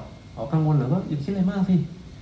เดี๋ยวมันก็ตายแล้วชีวิตมันเกิดมาไม่กี่ปีหรอกหาความสุขใส่ตัวก็นะมันก็อาจจะจบลงที่แบบนั้นก็ได้หรืออาจจะแค่รับฟังก็ได้ฟังไปแต่เราก็ไม่รู้อยู่ดีว่าเราจะช่วยเขายังไงเพราะถึงที่สุดแล้วสิ่งที่เราพูดกันนะด้วยภาษาเนี่ยอย่างที่ผมก็จะย้ำเสมอเลยว่ามีข้อจำกัดนะครับเพราะภาษามันไม่ได้พาเราไปสัมผัสประสบการณ์ไม่ได้สัมผัสกับความจริงที่มันเกิดขึ้นในโมเมนต์นั้นนะที่ว่าเวลาคนเราเป็นทุกข์มากๆเนี่ยมันเกิดอะไรขึ้นในใจเขาตอนนั้นหรือในช่วงเวลาที่คนเรามีความสุขมากๆเนี่ยใจตอนนั้นมันเป็นยังไงเนาะเราไม่สามารถจะอธิบายมันหยาบๆอย่างแค่คำพูดว่าฉันไม่สบายใจเนาะหรือฉันมีความสุขแค่นี้มันไม่ช่วยให้เราเข้าใจอะไรนะครับเช่นเดียวกันผมจะมาพูดซ้ำเหมือนที่ครูพระพุทธศาสนาตอนป .4 ของท่านนะบอกว่าจำไว้นะว่า ผมวิหาร4มีเมตตากรุณามุทิตาอุเบกขาผมเชื่อว่าก็คงไม่มีประโยชน์นะครับแต่ผมว่าเรามาสัมผัสถึงคุณลักษณะนะครับทางจิตใจที่ดีงามเนี่ย4อย่างนี้ไปด้วยกันดีกว่านะครับทำไมผมถึงเรียกว่าคุณลักษณะทางจิตใจนะครับเพราะมันเป็นคุณลักษณะจริงๆนะครับมันไม่ใช่ความคิดมันไม่ใช่อะไรอะความจำว่าฉันจำได้แล้วว่าฉันเมตตาจะต้องช่วยเหลือคนแล้วฉันจะกลายเป็นคนมีเมตตาขึ้นมาไม่ใช่หรือต่อให้คุณลงมือช่วยคนจริงๆหรือต่อให้คุณไปแบบทำให้ใครเขามีความสุขจริงๆเนี่ยมันก็อาจจะยังไม่ได้หมายความว่าคุณมีเมตตาก็ได้นะครับเพราะว่าเรื่องนี้ไม่ใช่เรื่องของอะไรอะไม่ใช่เรื่องที่มันเกิดขึ้นในแง่มุมใดแง่มุมหนึ่งเนาะแต่มันคือเรื่องที่เกิดขึ้นทุกแง่มุมในเวลาเดียวกันทุกท่านฟังมาถึงจุดนี้ผมเข้าใจว่าอาจจะมีความงงงวยซึ่งผมเองก็ยังงงงวยเลยว่าเกิดขึ้นพร้อมๆกันนี่เป็นยังไงแล้วทำไมเวลาเราให้เงินขอทานแล้วก็ทำดีแล้วไงนี่ไม่เรียกว่ากรุณาเขาหรออาจจะใช่ก็ได้หรืออาจจะไม่ใช่ก็ได้นะครับถามว่ามันอาจจะใช่หรืออาจจะไม่ใช่เนี่ยมันตัดสินกันที่อะไรครับเพราะอย่างที่บอกนะครับว่าธรรมะที่พระพุทธเจ้าสอนเนี่ยท่านไม่ได้สอนในเชิงที่ว่าสิ่งนี้มันคือสิ่งที่มีอยู่เรามีนะหรือเราไม่ประมาณว่ามันเป็นสิ่งของที่ฉันเก็บไอเทมนะเก็บไอเทมแล้วเขาสะสมมาในชีวิตเอาไว้เรียงบนชั้นนะว่าฉันได้ประกาศนียบัตรอะไรมาได้เหรียญรางวัลอะไรมานะมันไม่ใช่การเก็บไอเทมในลักษณะนั้นว่าเราสร้างสิ่งนี้ขึ้นมาแล้วมันก็จะอยู่แบบนั้นไปตลอดเนาะแต่มันเป็นเรื่องของสภาวะหมายความว่าไงสภาวะหมายความว่าการก่อกำเนิดของสิ่งนี้มันไม่ได้เกิดขึ้นด้วยตัวมันเองด้วยตัวเราเองด้วยตัวคนอื่นด้วยอะไรอย่างใดอย่างหนึ่งนะฮะแต่มันคือสภาวะที่เกิดขึ้นพร้อมกันทั้งหมดในคราวเดียวกันนั่นหมายความว่าตอนที่เรามีเมตตากับใครเมตตานั้นมันต้องเกิดขึ้นในใจเราด้วยและคนอีกคนหนึ่งที่เขาได้รับเมตตาจากเราเขาก็ต้องสัมผัสถึงมันได้ด้วยและผลก็จะลงเอยที่ว่าเขาก็จะได้มีความสุขเขาจะได้ผลดีๆจากสิ่งนั้นด้วยในสถานการณ์ที่สิ่งนั้นเกิดขึ้นได้จริงๆด้วยโอ้โหพอพูดไปแล้วเนี่ยมันยิ่งเริ่มซับซ้อนขึ้นเรื่อยๆเนาะมันไม่ง่ายที่ผมถึงบอกว่าเวลาที่ผมพูดออกมาเนี่ยผมก็ยังรู้สึกเลยว่าผมพูดได้ไม่ดีผมพูดในแบบที่มันอธิบายได้ค่อนข้างยากเหมือนกันแต่ถ้าจะค่อยๆลองสำรวจกันทีละแง่มุมเนี่ยผมว่ามันอาจจะชวนให้เราเนี่ยได้เข้าใจภาพมันมากขึ้นเนาะพอมันเป็นเรื่องของสภาวะครับมันจึงไม่ใช่เรื่องของตัวเราหรือของคนอื่นนะแต่มันคือเรื่องที่จะต้องเกิดขึ้นไม่มีของใครเมตตามันไม่ใช่เมตตาต่อตัวเองหรือต่อคนอื่นแต่มันคือเมตตา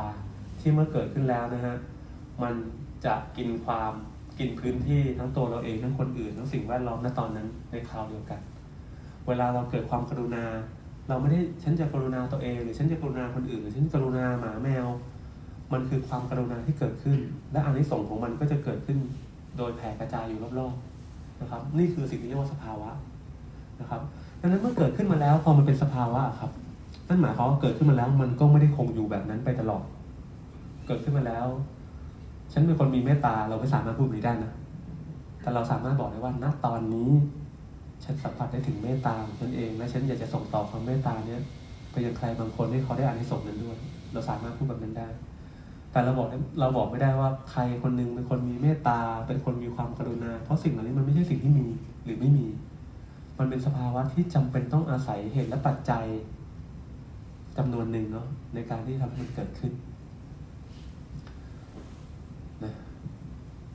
ผมกำลังนึกภาพว่าผมเป็นทุกท่านนะผมฟังมาถึงจุดนี้ผมเองยังเหนื่อยเลยนะมันคืออะไรวะนะแต่นั่นแหละครับอย่างที่บอกแหละเราไม่ต้องเข้าใจมันทั้งหมดก็ได้เนาะแต่อย่างน้อยๆการที่ทุกท่านไม่ได้เข้าใจมันเพียงแค่ตัวอักษรว่ามันคืออะไรนะแต่สัมผัสมันได้ถึงประสบการณ์ตัวเองนะผมว่านั่นแหละเราก็ได้เข้าใกล้สิ่งที่เรียกว่าพรหมวิหาร4แล้วนะครับพรหมวิหาร4นี่เป็นชื่อที่ผมชอบนะชื่อที่ค่อนข้างเพราะนะพรหมวิหารก็แปลตามตัวที่อยู่ของพรหมที่อยู่ของพรหมหมายความว่าไงหมายความว่าก็น่าจะเป็นน่าจะเป็นที่ที่เราอยู่แล้วเป็นไงฮะมันน่าจะเป็นที่ที่เราน่าจะไม่ได้เป็นทุกข์แน่ๆมันน่าจะเป็นที่ที่เราอยู่แล้วสบายใจเราสงบสุขเรามีความสุขเราเบิกบานใจน่าจะเป็นสถานที่อะไรแบบนั้นนะครับและสถานที่นั้นเองนะฮะมันก็สถิตอยู่ข้างในใจของเราแต่ละคนแหละผมเชื่อว่าทุกคนมีสิ่งเหล่านี้โดยพื้นฐานอยู่ในตัวเองนะผมไม่เชื่อว่ามันเป็นสิ่งที่เรา จะสร้างขึ้นมาได้ด้วยกระบวนการฝึกอบรมนะด้วยการอ่านหนังสือธรรมะนะคะด้วยการนั่งสมาธิภาวนาหมายถึงเราไม่ได้สร้างสิ่งเหล่านั้นขึ้นมาเราไม่ได้สร้างสิ่งนี้ขึ้นมาจากกิจกรรมเหล่านี้แต่กิจกรรมเหล่านี้เป็นเพียงแต่ตัวช่วยเท่านั้นเองนะครับในการขจัดปัดเป่าอะไรบางอย่างแล้วกันนะที่มันมาขัดขวางไอ้คุณลักษณะเหล่านี้ที่มันอยู่แล้วในตัวเรามันคงคล้ายๆกับที่มีคนเปรียบเปรยว่าจิตคนเราเปรียบเหมือนกระจกเงาเนาะที่บางครั้งมันก็มีฝุ่นมาเกาะกระจกเงามีคุณสมบัติที่สะท้อนภาพที่มันอยู่ตรงหน้ามันอยู่แล้ว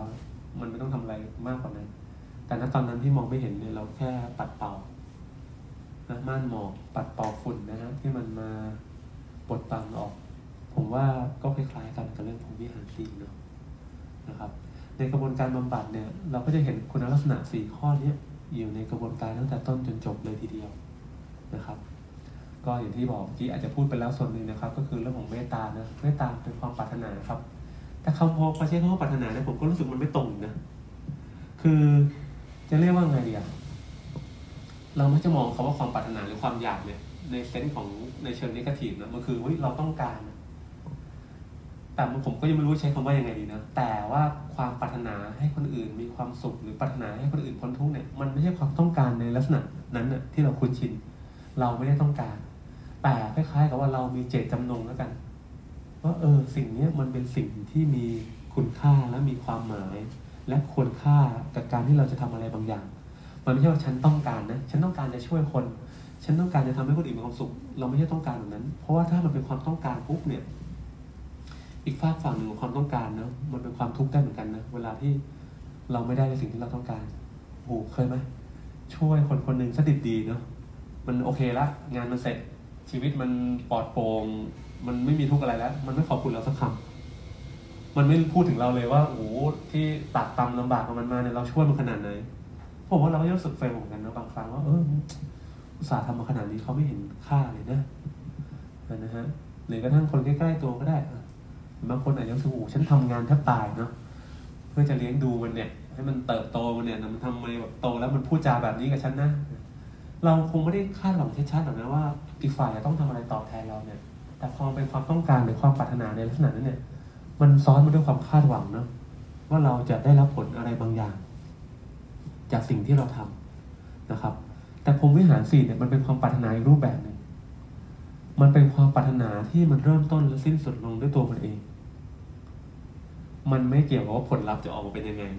มันไม่เกี่ยวว่าเราได้อะไรกลับมาแทนเพราะว่าเมื่อเราเกิดสภาวะของเมตตาขึ้นมาคนอื่นรับรู้สภาวะนั้นในขณะเดียวกับที่มันเกิดขึ้นกับเรา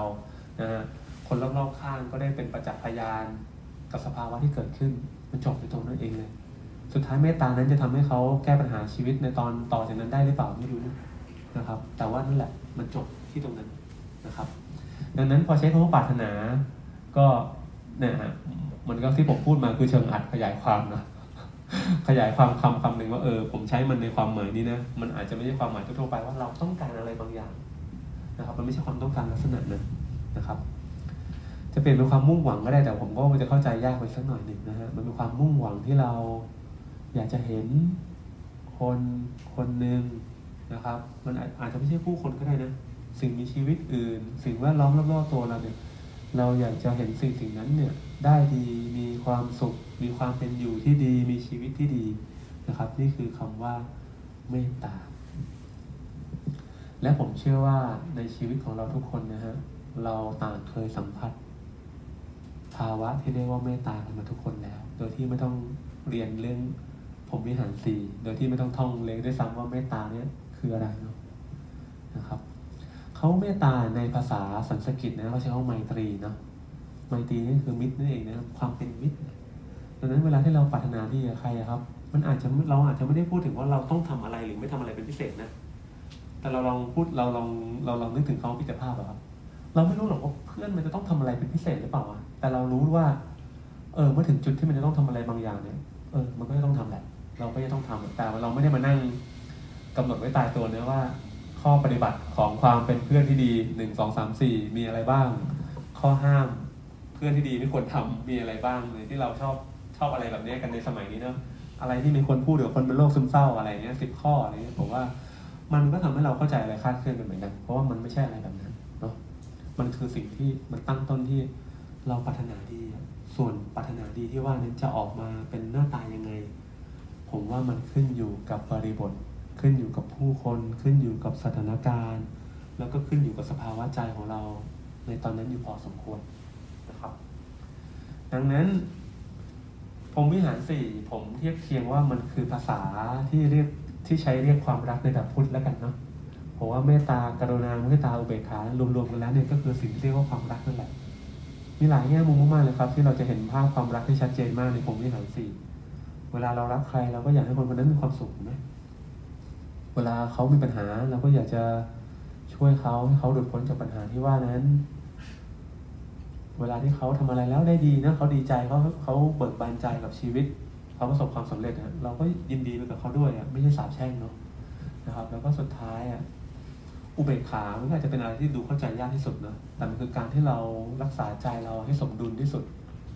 ผมชอบคำว่าสมดุลมากกว่าเป็นกลางเนาะเพราะอุเบกขาไม่ใช่เป็นกลางนะเราไม่ได้เป็นกลางระหว่างซ้ายกับขวาแต่เราหาจุดที่มันสมดุลในสถานการณ์นั้นได้ตอนนี้แหละเรายืนอยู่จุดเนี้ยมันน่าจะสมดุลที่สุดในสถานการณ์นั้นเหมือนประมาณว่าระหว่างอะไรไม้กระดานสองข้างเนาะโอเคถ้าน้ำหนักของสองฝั่งมันเท่ากันเนี่ยคุณยืนตรงกลางถูกแล้วถูกไหมคุณยืนตรงกลางนั่นแหละสมดุล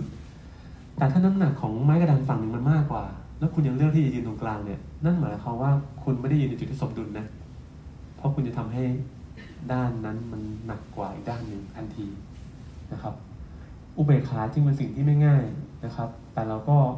อธิบายมันอย่างง่ายๆนะว่าพยายามวางเฉยวางใจให้เป็นกลางเขาทะเลาะกันก็ไม่ต้องไปยุ่งกับเรื่องของเขาเนาะ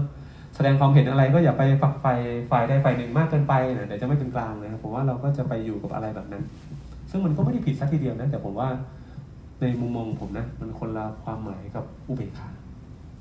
มันคือภาวะใจที่สงบและสมดุลซึ่งพอพูดแล้วมันก็อธิบายได้ยากเนาะ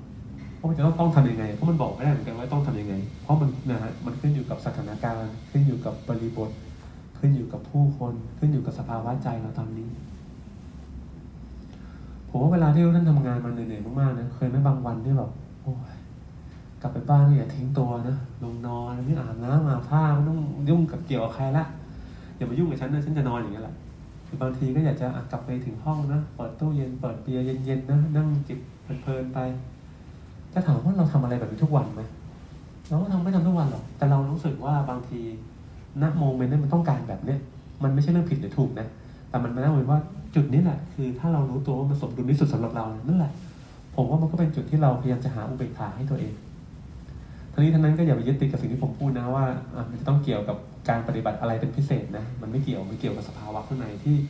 เป็นใจที่พยายามจะหาจุดสมดุลให้ตัวมันเองจากเดิมที่อาจจะหนักไปอาจจะว่างเปล่าเกินไปอาจจะสับสนไปสักหน่อยนึงอะไรอย่างเงี้ยเราพยายามมาหาจุดที่มันอยู่ประมาณนี้แหละสบายใจดีแล้วนะครับดังนั้นพอเรามีอุเบกขากับคนที่เรารักเนี่ยก็คือบางทีเราก็ไม่ต้องเห็นด้วยกับเขาก็ได้เพราะสิ่งที่เขาเห็นบางทีเราเห็นเรา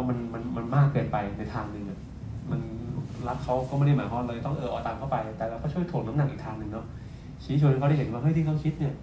เขาคิดไม่จบเหมือนกันนะเขาคิดแค่แง่บางแง่มุมเท่านั้นแต่มันก็มีบางแง่มุมอื่นที่เราจะทำให้มันสมดุลขึ้นในสภาวะของความสัมพันธ์นะครับโอเคนะฮะก็อุเบกขาเมตตากรุณามุทิตาอุเบกขาผมรู้สึกผมต้องพูด4ชื่อนี้ให้ครบเหมือนว่ามันเริ่มแล้วแบบถ้าพูดไม่ครบเดี๋ยวครูไม่ให้คะแนนนะพูดเราขาดไปตัวนึงอย่างเงี้ยเมตตากรุณามุทิตาอุเบกขานะครับ4ตัวนี้คือภาษาของพุทธนะที่เราใช้เรียกคำว่าความรักแล้วความรักในแบบพุทธนี่แหละฮะที่มันปรากฏอยู่ในกระบวนการบำบัดทางจิตนะแล้วผมว่ามันไม่ใช่การบำบัดทางจิตในความหมายที่ว่าคุณจะต้องมาคุยนะจิตวิทยาหรือนักจิตบำบัดนะแต่การบำบัดทางจิตมันอาจจะหมายความถึงเรื่องพื้นฐานที่สุดเลยนะก็คือเราจะจัดการใจตัวเองยังไงดีในวันที่มันไม่ไหวในวันที่มันหนักไปนะฮะหรือในวันที่มันว้าวุ่นใจในวันที่มันสับสนหรือในวันที่มันว่างเปล่าไร้ความหมายนะครับเราจะอาศัยพรหมวิหารเนี่ยมาดูแลจิตใจเราเองได้ยังไงนะฮะ ดังนั้นก่อนอื่นเลยก็คือค่อยๆมาสัมผัสกับสภาวะเหล่านี้กันสักหน่อยหนึ่งแล้วกันเนาะ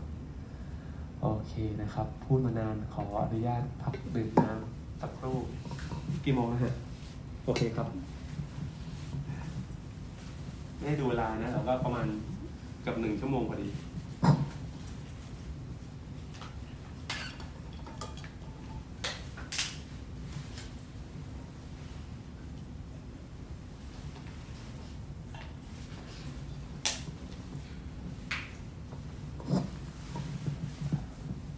ก็เป็นเรื่องน่าอัศจรรย์เหมือนกันนะครับเพราะว่าที่บอกว่าป่วยเนี่ยจริงๆมันพูดจาลำบากเหมือนกันเนาะหมายถึงว่าแค่พูดคุยในชีวิตปกติก็ยังพูดลำบากพูดแล้วมันจะไอพูดแล้วมันรู้สึกหายใจไม่ค่อยออกนะแต่เมื่อกี้นั่งพูดไปเรื่อยๆนี่ก็พูดมาได้ยาวเหมือนกันนะอาจจะเป็นอานิสงส์ของสถานที่นี้นะครับขอบคุณนะทุกท่านนะครับที่ส่งพลังมาให้ผมนะฮะโอเคครับก็เรามาตั้งต้นกันเนาะที่จะสัมผัสสิ่งที่เรียกว่าพรหมวิหาร4นะครับผมชอบคำแปลภาษาอังกฤษของพรหมวิหาร4นะจริงๆผมชอบคำแปลภาษาอังกฤษของทุกๆหลักธรรมในพุทธเลยเพราะมันเข้าใจง่ายกว่าคำภาษาบาลีหรือคำภาษาสันสกฤตนะที่เราต้องแปลแล้วแปลอีกทีหนึ่งแปลแล้วก็ต้องแปลอีกทีหนึ่งก็กว่าจะเข้าใจเลยแต่พอภาษาอังกฤษนี่เขาใช้คำได้ค่อนข้างเรียบง่ายตรงไปตรงมาไม่ต้องปีนกระไดที่จะเข้าใจอย่างคำว่าพรหมวิหาร4เนี่ยก็ใช้ว่า immeasurable มีคำว่า mind ต่อท้ายได้ในบางที่เนาะก็หมายถึงว่ามันเป็นคุณลักษณะของจิตใจที่มันประมาณค่าไม่ได้ประมาณการไม่ได้ถามว่าประมาณค่าไม่ได้ประมาณการไม่ได้หมายความว่าบางทีมันแบบโหมันปรากฏในทุกที่มันไร้ขอบเขตนะฮะชีวิตของเราทุกๆคนในแต่ละขณะเนี่ยมันล้วนถูกผลักดันมันล้วนถูกขับเคลื่อนด้วยอะไรก็ตามในพรหมวิหาร4เนี่ยไม่แง่มุมใดก็แง่มุมหนึ่งหรือทุกๆแง่มุมจริงๆอยากจะใช้คำว่าทั้งหมดดีกว่าเนาะเพราะเวลาเราพูดถึงเมตตาเนี่ยเราไม่พูดถึงกรุณามุทิตาอุเบกขาไม่ได้นะที่ผมจะพูดโดยพวนเนี่ยมันก็เข้าใจได้ในแง่หนึ่งเหมือนกันนะเพราะว่าภาษาของมนุษย์นะครับมันมีความแยกส่วนอยู่พอสมควรแล้ววิธีคิดแบบโลกตะวันตกที่จะจำแนกสิ่งต่างๆออกเป็นส่วนๆเนี่ยมันก็มีข้อจำกัดที่ว่านี่แหละคือประโยชน์มีเยอะมากนะฮะแต่มันก็มีข้อจำกัดในบางสิ่งบางอย่างที่มันแบบมันแยกส่วนกันขนาดนั้นไม่ได้อะเพราะเวลาเราพูดถึงเมตตาเนาะมันไม่ใช่แค่ว่าเรามีความปรารถนาดีแบบอยากให้เขามีความสุขอย่างเดียวอะแต่เหมือนกับว่าในความมีเมตตาของเราในสภาวะเมตตาของเราเนี่ยมันถูกซ่อนหรือมันถูกแฝงไปด้วยกรุณามุทิตาอุเบกขาอยู่ในตัวนะเพียงณโมเมนต์นั้นเนี่ยมันเป็นฉากของเมตตาเนี่ยเมตตาเลยออกมาแสดงแต่ทั้ง4ตัวนี้มันเป็นก้อนเดียวกันที่มี4ด้านแต่ณอีกฉากหนึ่งมันเป็นฉากของความกรุณาว่าเฮ้ยคนที่คุณรักหรือคนที่คุณห่วงใยเขาเป็นทุกข์อ่ะมันก็คือก้อนนี้แหละที่พลิกอีกหน้าตาหนึ่งออกมาแต่มันไม่ใช่ว่าฉันมีเฉพาะเมตตาแล้วฉันไม่มีกรุณาหรือฉันมีเฉพาะกรุณาฉันไม่มีมุทิตาอะไรเงี้ยคุณมีข้อใดข้อหนึ่งไม่ได้เหมือนกันเพราะทั้งหมดมันคืออันเดียวกันทั้งหมดมันสะท้อนถึงสภาวะจิตใจเนาะที่เรามีความมุ่งหวังนะครับสิ่งดีๆให้มันเกิดขึ้นกับตัวเราเองแล้วอีกคนหนึ่งมันต้องมีทั้ง4ตัวนี้ประกอบกันขาดตัวใดตัวหนึ่งไปไม่ได้เลยแค่ว่ามันปรากฏหน้าไหนออกมาณสถานการณ์นั้นนะครับโอเคครับงั้นเรามาทบทวนไปด้วยกันผ่านประสบการณ์ตรงนะฮะผมชวนให้ทุกท่านนะครับนึกถึงใครคนหนึ่งในชีวิตนะครับถ้าจะให้ดีนะครับลองนั่งทบทวนด้วยการหลับตาเนาะเพื่อจะได้ตัดใบหน้าผมออกไปจากการรับรู้ของทุกท่านนะฮะเราจะได้นึกอะไรได้แจ่มชัดขึ้นนะฮะหลับตานะครับนึกถึงใบหน้าของคนคนหนึ่งที่เขามีความหมายต่อชีวิตเรามากๆเลยอย่าพยายามใช้ความคิดนะฮะให้ใบหน้าที่ว่านั้นเนี่ยปรากฏขึ้นมาเอง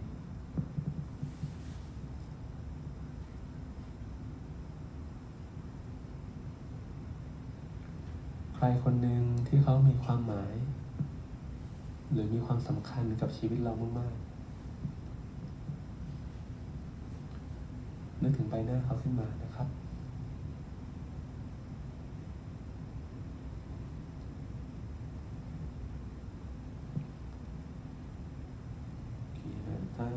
นึกถึงใบหน้าของเขาได้ชัดเจนแล้วนะครับค่อยๆขยายจิตภาพให้กว้างขวางขึ้นนะครับ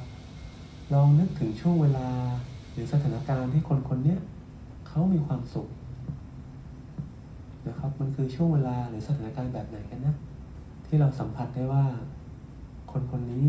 กำลังมีความสุขอยู่คนคนนี้กำลังอยู่ในช่วงเวลาอะไรคนคนนี้กำลังเผชิญสถานการณ์แบบไหนที่ทำให้ณตอนนั้นเขามีความสุข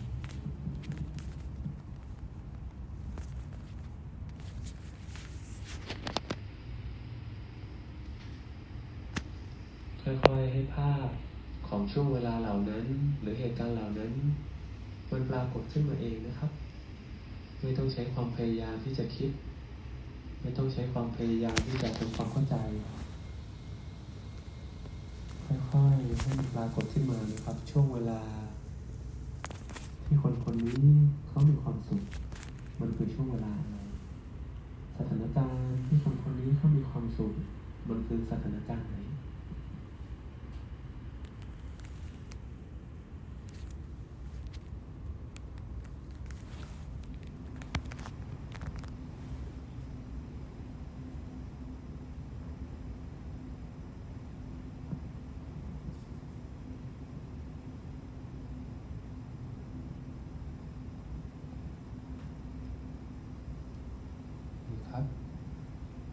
นึกภาพต่ออีกสักหน่อยนึงนะครับว่าสถานการณ์ที่ทำให้คนคนนี้เขามีความสุขเนี่ยมันมีสถานการณ์ไหนบ้างไหมนะที่มันมีตัวเราอยู่ข้างในนั้นด้วยมันมีช่วงเวลาไหนบ้างไหมนะที่ตัวเราก็ได้เป็นส่วนหนึ่งในความสุขของคนคนนี้ด้วย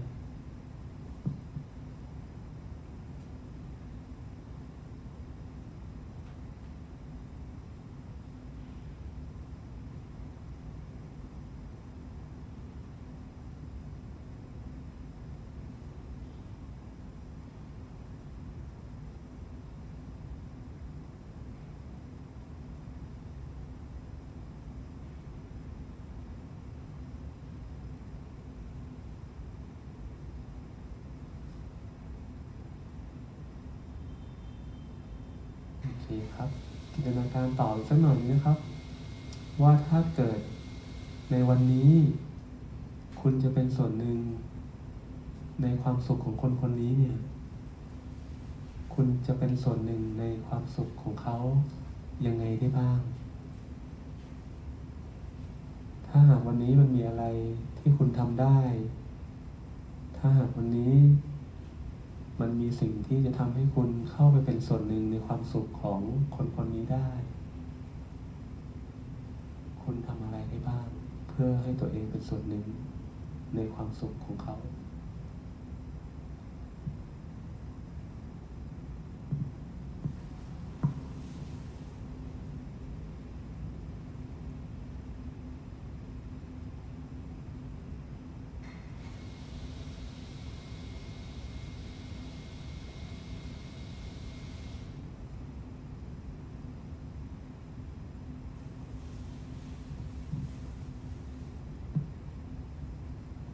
โอเคครับลืมตาขึ้นได้ครับ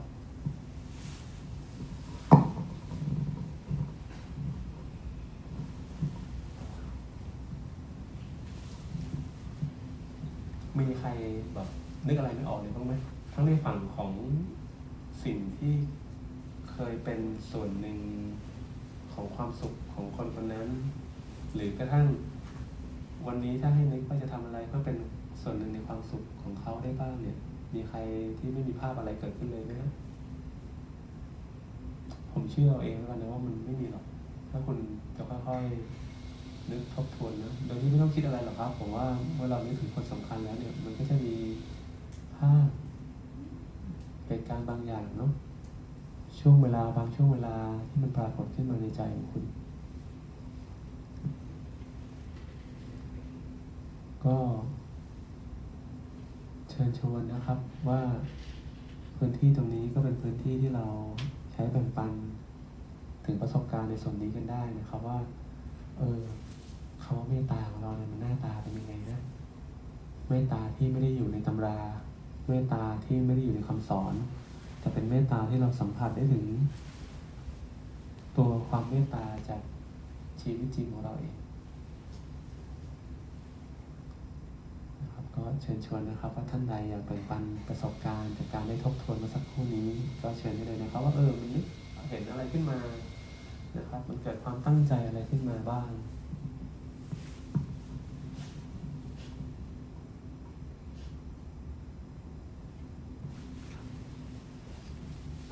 ที่นึกถึงจริงๆเป็นคำถามที่อยากถามตั้งแต่ตอนให้ทำเมื่อกี้ครับคือบางทีเราตั้งคำถามว่าเฮ้ยเราเมตตาคนที่เรารักจริงๆไหมอย่างเช่นยกตัวอย่างที่ง่ายมากๆพ่อแม่เราอยากให้เขาแบบแข็งแรงมีความสุขอะไรเงี้ยแต่ว่าสมมติว่าความคาดหวังเช่นเราอยากให้เขากินอาหารที่ดีต่อสุขภาพอยากให้ออกกำลังกายแต่ว่าบางทีมันไม่ได้สอดคล้องกับสิ่งที่เขาดูแล้วจะมีความสุขจริงๆเลยไม่แน่ใจว่าภาพของความเมตตาที่จริงๆแล้วมันควรจะเป็นแล้วไม่มีความคาดหวังคือพอที่เมื่อกี้อธิบายเรื่องว่ามันเป็นก้อนกลมๆของเมตตากรุณามุทิตาอุเบกขาก็เริ่มเข้าใจมากขึ้นแต่ว่าอยากเห็นภาพว่าจริงๆแล้วในความเมตตาที่เราจะหวังดีต่อคนที่เรารักจริงๆมันหน้าตาโอเคเดี๋ยวผมจะกลับมาตอบคำถามนะฮะแล้วเมื่อกี้เท่าที่เราทบทวนเห็นภาพอะไรขึ้นมาครับตอนที่ช่วงเวลาที่คนนั้นเนี่ยที่สำคัญกับเราเขามีความสุขเนี่ยนึกถึงอะไรขึ้นมาบ้างครับก็จริงๆก็เห็นว่าเราคือที่นึกถึงคือพ่อแม่เราก็รู้สึกว่าเป็นก้อนเดียวกันซึ่งมันก็มีทั้งความรักแล้วก็ความขัดแย้งที่แบบย้อนแย้งกันว่าเราอยากให้เขามีความสุขเขาอยากให้เรามีความสุขแต่ว่าบางทีภาพของความสุขที่มองมันในสถานการณ์มันไม่ได้เขาเรียกว่าอะไรคือมันมีความรักให้กันแต่ว่ามันไม่ได้พอมันประกบกับสถานการณ์จริงมันอาจจะไม่ได้ตรงกันพอมีจุดที่ตรงไหมจุดที่เรารับรู้ได้เลยว่าเขามีความสุขนะแล้วเรานะตอนนั้นเนี่ยเราก็สุขใจไปกับเขาด้วยโอเคมันมีสถานการณ์ที่ไม่ตรงอยู่ด้วยเนาะแต่เอาเริ่มจากที่ตรงก่อนที่ตรงนี่คืออะไรนะที่ตรงคือภาพที่เขาเห็นว่าเรามีความสุขจริงๆกับเรื่องอะไรก็ตามแต่เขาจะมีความสุขเหมือนกับที่เรารู้สึกแบบนั้นกันความสุขของเราคือความสุขของเขาเนาะจุดที่ตรงแต่ว่าในองค์ประกอบมันจะแบบซับซ้อนมากเลยครับโอเคก็เป็นคำถามที่บอกว่าก็เป็นความท้าทายนะว่าถ้าตั้งต้นด้วยความปรารถนาดีนะเราเห็นว่าสิ่งเนี้ยมันจะเป็นผลดีกับเขาแต่ถ้าเขาไม่ได้เห็นด้วยแล้วความสุขของเขามันเป็นอีกแบบนึงที่มันก็ไม่ได้ตรงกับที่เรามองมันจะยังไงดีนะครับโอเคเดี๋ยวผมจะกลับมาชวนคุยเรื่องนี้ต่อนะครับเพราะว่าเป็นประเด็นที่ผมเชื่อว่ามันท้าทายทุกคนแหละครับท้าทายผมด้วยนะคือเราจะเข้าใจสิ่งเหล่านี้ผ่านการอ่านผ่านการพูดผ่านการฟังมากน้อยแค่ไหนเนี่ยแต่ผมว่าทุกๆครั้งประสบการณ์ตรงหน้าเนี่ยมันก็เป็นความท้าทายเสมอนะมันไม่ง่ายเหมือนที่เราคุยกันว่ามันจะต้องเกิดขึ้นกับตัวเราคนอื่นก็ได้ประโยชน์จากสิ่งนี้ด้วยแต่ของจริงเนี่ยมันยากเนาะแต่นั่นแหละครับประเด็นมันไม่ได้อยู่ตรงที่ว่าเราไม่เข้าใจสิ่งนี้นะแต่มันมีจุดที่เราต้องเข้าใจเพิ่มเติมนะว่าณตอนนั้นเนี่ยอะไรกันนะที่มันขัดขวางเราขัดขวางเมตตาของเรากับของเขาที่มันน่าจะเกิดขึ้นได้พร้อมๆกันมันถูกขัดขวางด้วยอะไรแล้วผมเชื่อว่าแต่ละคนก็จะเจอโจทย์ไม่เหมือนกันแต่จุดร่วมของโจทย์เนี่ยผมเชื่อว่ามันคือความคาดหวังเนาะเหมือนอย่างเมื่อกี้ที่ยกตัวอย่างพ่อแม่อาจจะอายุมากแล้วเนาะแล้วเราก็อยากให้เขาทานอาหารที่ดีมีประโยชน์เพื่อให้เขามีสุขภาพที่ดีแต่เขาเองก็อาจจะอยากกินในแบบของเขาเราไม่ตรงกับเราแล้วเราอาจจะตั้งต้นด้วยความหวังดีนะแต่มันลงเอยด้วยความแบบบางทีก็น่าหงุดหงิดนะเพราะพูดแล้วไม่ฟังพูดแล้วยังทำเหมือนเดิมไม่ดูแลตัวเองแต่เราก็เห็นว่าแต่เขาใช้ชีวิตในแบบของเขามีความสุขด้วยนะแล้วมันจะยังไงดีล่ะในสถานการณ์นี้นะครับผมจะยังไม่ตอบนะแต่ผมอยากร่วมแลกเปลี่ยนกันดีกว่าเนาะต้องเป็นภาพเมื่อกี้ที่เกิดนะคะ ได้หมดเลยครับสัมผัสถึงความเมตตามันจะเป็นความแผ่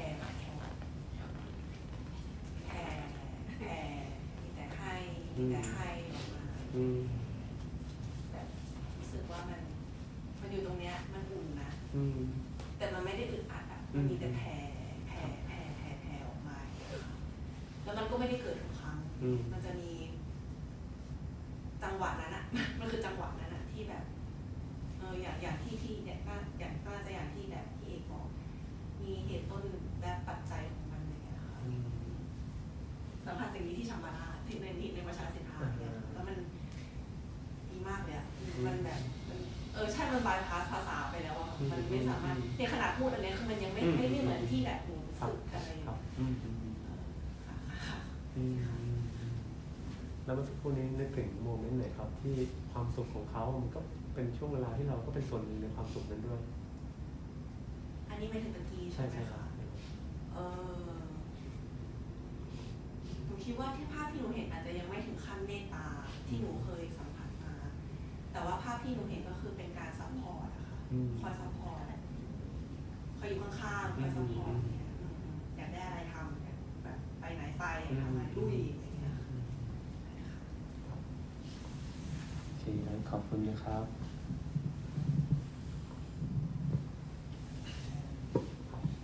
ของผมนึกถึงภาพเขามีความสุขอะครับแต่ผมแค่เห็นเขามีความสุขตอนที่เบกบอกให้นึกถึงใช่ครับผมเห็นเขามีความสุขเนี่ยจินตนาการว่าเขามีความสุขนึกถึงตอนนั้นที่เขามีความสุขแล้วมันก็จบแค่นั้นนะมันไม่ได้มีเราความสุขของเขาไม่ได้เกี่ยวข้องกับเราใช่มันแค่พอพบแบบนี้แล้วมันทำให้รู้สึกยังไงบ้างครับว่าเมื่อตอนแรกเรานึกถึงภาพคนหนึ่งที่มีความสุขนะเราก็อาจจะนึกถึงขึ้นมาเนาะแต่ปรากฏว่าความสุขเขาไม่เกี่ยวกับเราเลยนี่หว่าใช่ไม่มีผลมันแค่เราเห็นว่าโอเคเราก็นึกไม่ออกด้วยว่าเราจะมีจุดร่วมยังไงเราแค่นึกภาพไปตอนนั้นแล้วเราก็เห็น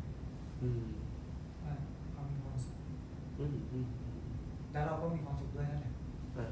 แต่มันไม่ได้มีว่าเราจุดร่วมกันยังไงครับโอเคครับขอบคุณนะครับสำหรับการแบ่งปันนะฮะ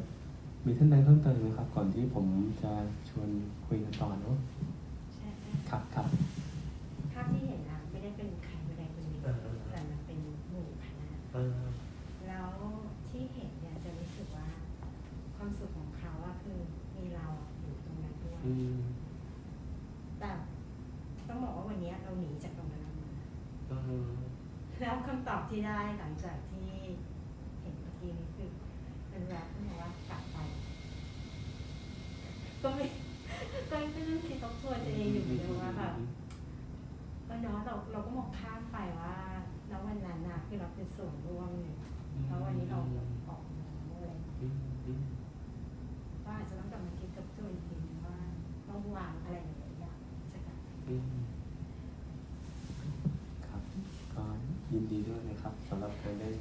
ค้นพบที่ว่านี้ผมว่าที่ชวนทบทวนเนาะคำตอบมันก็มีได้หลากหลายนะคือชวนไปสัมผัสถึงความเมตตาที่ผมเชื่อว่ามีอยู่เนี่ยผมยังเชื่ออยู่จริงๆนะว่ามันมีอยู่จริงๆเนาะแต่การมีอยู่ที่ว่านั้นแหละมันอาจทำให้เราพบอะไรอีกอย่างหนึ่งเพิ่มเติมมาด้วยซ้ำนะครับมันก็คือสิ่งที่เป็นอุปสรรคที่ขัดขวางเราอยู่เหมือนกันเนาะอย่างเช่นที่น้องบอกนะว่าเราเห็นนะว่าอะไรทำให้เขามีความสุขแต่ไม่มีเราเลยดีกว่าดังนั้นผมไม่ได้รู้สึกแย่นะครับผมมีความสุขที่นึกถึงดังนั้นถ้าเราอยากจะมีเมตตากับคนนี้มันคงไม่ได้เริ่มต้นจากการที่เขามีความสุขไปก็ดีนะฉันก็มีความสุขกับเธอด้วยแบบนั้นก็อาจจะไม่ได้เรียกว่าความเมตตานะครับแบบนั้นอาจจะไม่ได้เรียกความเมตตาแบบนี้เขาเรียกว่าอะไรครับผมก็ไม่รู้กันนะคือพอมีจุดร่วมกันก็คือเมตตาเนี่ยเหมือนกับว่าเรารู้สึกการใช้คำว่าอะไรดีนะเราปรารถนาให้คนอื่นเขามีความสุขซึ่งมันเกิดขึ้นในใจเราเนาะ แต่ในขณะเดียวกันมันก็มีแรงผลักดันบางอย่างที่เราก็อยากจะเข้าไปเป็นส่วนหนึ่งของความสุขนั้นในกรณีที่เราทำได้ด้วยคือหมายความว่ามันจะไม่จบแค่ว่าโอ้ยฉันรู้สึกดีกับทุกคนด่วนเลยแต่ถึงเวลาจริงๆฉันต้องลงมือทำอะไรฉันไม่รู้หรอกฉันทำอะไรได้บ้างฉันก็แค่ยินดีไปนะครับมันมีความแตกต่างอยู่เหมือนกันเนาะเพราะอย่างที่บอกว่ามันเป็นความรู้สึกร่วมกันก็คือเวลาเรารักใครสักคนนะครับหรือเวลาเรารักอะไรสักอย่างเนี่ยความรักมันไม่ได้เกิดที่ข้างในหรือมันไม่ได้ปรากฏที่ข้างนอกนะมันปรากฏทั้งสองที่คุณจะบอกคุณรักใครแล้วคุณไม่ทำอะไรเลยแล้วคุณบอกเอ้ยฉันรักเธอคุณว่าอีกคนหนึ่งก็จะเชื่อคุณไหมก็อาจจะสงสัยนะว่าคำพูดนี้ไม่เชื่อได้หรือเปล่าแต่ฉันรู้สึกจริงๆนะนั่นแหละแต่คุณไม่ได้เคยทำอะไรที่มันเชื่อมโยงกับเขาเลยมันก็คือผมไม่ได้บอกว่าผิดหรือถูกนะแต่บอกว่าพอไอ้ความซึ่งกันและกันมันก็ไม่เกิดเพราะเขาสัมผัสไม่ได้ว่าคุณปรารถนาดีเขาจริงดังนั้นมันเลยมีทั้งข้างในข้างนอกก็คือถ้าข้างในมันมีแล้วเนี่ยมันจะไปปรากฏที่ข้างนอกแล้วสะท้อนกลับไปให้เขาได้รับรู้ยังไงด้วยนะในสภาวะของเมตตาเนี่ยที่เราเองก็อยากให้มันเกิดเพราะว่าสภาวะที่คนคนหนึ่งเขามีความสุขเขาก็มีความสุขในแบบของเขานะเขาคงจะได้รับเมตตาจากคนอื่นสิ่งอื่นซึ่งก็เป็นสิ่งที่ดีเขามีแต่คำถามที่ชวนดูเมื่อกี้นี้ก็คือตัวเราจะไปเป็นส่วนหนึ่งในความสุขของใครยังไงได้บ้างถ้าคุณเจอคำตอบนั้นนั่นก็คือสถานการณ์ที่คุณจะได้เรียนรู้การมีเมตตานะครับโดยตั้งต้นจากตัวเองตั้งต้นจากตัวเองหมายความว่ามันตั้งต้นที่ความเข้าใจนะคือเมตตาไม่ใช่ว่าทำอะไรก็ได้ที่เราคิดว่าดีทำอะไรก็ได้ที่เราเห็นว่าน่าจะเป็นประโยชน์แต่มันคือทำอะไรที่สอดคล้องและพอเหมาะพอดีกับจังหวะนั้นน่ะที่คนคนนั้นต้องการพอดีโหมันเป็นเรื่องที่แบบพอเหมาะพอดีกันเหมือนกันเนาะผมยกตัวอย่างในกระบวนการศึกษาหรือกระบวนการบำบัดแล้วกันบางทีคำพูดเดียวกันเนาะคำถามเดียวกันจังหวะเงียบเดียวกันพอมันมาในสถานการณ์ที่แตกต่างกันเนี่ยมันให้ผลคนละแบบนะดังนั้นทุกอย่างมันก็มีวันเวลาของมันนะครับดังนั้นไอ้วันเวลาเนี่ยที่ว่านี่ก็คือจังหวะที่ว่านั่นแหละถ้าเราเข้าใจสิ่งที่ทำให้อีกฝ่ายมีความสุขได้นะจังหวะนั้นเราสามารถจะไปเป็นส่วนหนึ่งในความสุขของเขาได้นั่นแหละคือการแสดงออกของความมีเมตตาแต่ไม่ใช่ว่าฉันอยากทำแบบนี้ในตอนนี้ในแบบของฉันแต่ฉันคิดว่าเนี่ยดีกับเธอนะแล้วเธอน่าจะรับสิถ้าเธอรับแล้วน่าจะเป็นประโยชน์ทั้งหมดนี้คุณคิดเองเองนะถ้าเป็นแบบนี้คือก็พูดง่ายๆคือคุณไม่ได้รับอีกฝ่ายนึงเนี่ยเข้ามาไปเป็นส่วนหนึ่งของความเมตตาคุณเลยแต่คุณเชื่อว่าความเมตตามันตั้งต้นที่คุณแล้วพอคุณโยนออกไปปุ๊บเมตตาได้เกิดขึ้นแล้วซึ่งไม่จริงแต่เมตตามันเกิดจากการที่คุณไม่ได้แยกแยะตัวคุณกับอีกคนนึงนะมันเริ่มต้นที่คุณเข้าใจสภาวะณตอนนั้นแต่ถ้าตอนนั้นอยากช่วยแต่มันช่วยไม่ได้ก็เป็นอีกแบบนึงกันนะคือนึกออกไหมคือถ้าตอนนั้นคุณเห็นว่าโอ้โหคุณทำสิ่งนี้ได้คุณทำสิ่งนี้ไม่ได้แต่เขาได้ต้องการสิ่งนี้เมตตามันก็ไม่ได้เกิดแต่มันไปเกิดสิ่งอื่นได้ไงถ้าคุณช่วยไม่ได้มันจะการวางเฉยก็ได้ว่าตอนนี้สิ่งที่เราทำได้คือภาวนาแหละภาวนาให้มีอะไรสักอย่างเนาะเข้ามาช่วยชีวิตเขาเข้ามาช่วยในสถานการณ์เพราะเราทำอะไรไม่ได้แล้วจริงๆคุณเอาใจคุณมาอยู่กันอีกหน้าของผมวิหารเลยก็คืออุเบกขาเพราะคุณวางตัวเองไว้ในจุดที่ตรงจุดนี้แหละที่คุณประเมินแล้วว่าใจคุณจะสมดุลที่สุดคุณจะทำอะไรมากกว่านี้มันก็ทำไม่ได้หรือจะวางลงไปคุณก็วางไม่ได้ที่คุณทำได้ในตอนนั้นคือคุณภาวนาและเอาใจช่วยเขาก็ได้ดังนั้นเนี่ยที่ผมบอกว่าแต่ละฉากมันก็จะมีแต่ละตัวแสดงเนาะออกมาปรากฏให้เราได้เห็นแต่ก็นั่นแหละฮะชื่อเรียกอย่าไปคิดอะไรมันมากครับมันเป็นสภาวะใจจริงๆตอนนั้นมันคือสภาวะใจที่ปรารถนาดีต่อตัวเองและคนอื่นจริงๆมันถึงปรากฏออกมาเป็นหน้าตาไหนก็ได้แต่เป็นตัวเดียวกันแต่ถ้าเราจะคุยกันในเรื่องหน้าตาเราก็จะถกเถียงกันไปนะมันใช่เมตตาหรือมันใช่กรุณาหรือมันเป็นมุทิตาอุเบกขากันแน่ผมว่ามันก็เป็นเรื่องที่น่าสนุกในเชิงสติปัญญาแต่ในสถานการณ์จริงมันก็จะไม่ช่วยเราได้อะไรมากเพราะว่าไม่ว่าคุณจะเรียกมันว่าอะไรแต่สภาวะนั้นมันเกิดขึ้นจริงถ้าคุณอยากช่วยใครแล้วเขาไม่รับสิ่งที่คุณช่วยแล้วคุณผิดหวังนั่นก็หมายถึงว่าไม่ได้หมายว่าคุณไม่ปรารถนาดีนะแต่นั่นก็หมายถึงแค่ว่าไม่ตามไม่เกิดแล้วอุเบกขาเขาไม่มาด้วยเพราะว่าคุณวางใจไม่ได้คุณโกรธเขาไม่รับความช่วยเหลือของคุณแล้วพอเขาไปได้ดีจากคนอื่นคุณสาปแช่งเขาอีกเพราะว่า ไม่รับความช่วยเหลือจากฉันแต่ว่าไปเอาจากคนอื่นเนี่ยคุณก็ไม่เกิดมุทิตาเราก็จะเห็นเลยว่านั่นแหละฮะมันเป็นสภาวะนะครับแต่ แต่อยากให้สัมผัสถึงมันก่อนว่ามันมีสภาวะนี้ที่มันอยู่ในตัวพวกเราอยู่แล้วแต่มันไม่ได้เป็นเรื่องของเราจู่คุณจะนั่งเฉยๆแล้วคุณก็จะบอกคุณเมตตาใครแค่คำพูดไม่ได้นะแต่การที่คุณนั่งแผ่เมตตานั่นก็หมายถึงคุณก็พยายามไปทำสิ่งนั้นอยู่คุณคาดหวังว่าตัวคุณที่สงบเนาะตัวคุณที่เป็นพลังงานดีๆเนี่ยจะแผ่พลังงานนี้ออกไปยังสิ่งรอบๆตัวคุณให้เขาได้อานิสงส์จากสิ่งนี้นั่นก็เป็นเมตตาแบบนี้ก็ได้เราอยู่ในกลุ่มคนที่มันดูแบบอารมณ์ร้อนนะดูยุบยิบวุ่นวายแต่ถ้าคุณสงบเนาะถ้าคุณสงบมากพอความสงบของคุณก็จะเป็นการแผ่เมตตาไปยังคนรอบข้างได้เพราะคุณรู้สึกว่านั่นแหละคือสิ่งที่เขาต้องการในตอนนี้ไม่มีใครนิ่งพอที่จะฟังใครเลยมีแต่คนแย่งกันพูดทะเลาะถกเถียงกันแต่คุณก็นิ่งพอที่จะค่อยๆรับฟังแต่ละคนนี่ก็เป็นการแสดงออกในการมีเมตตานะครับ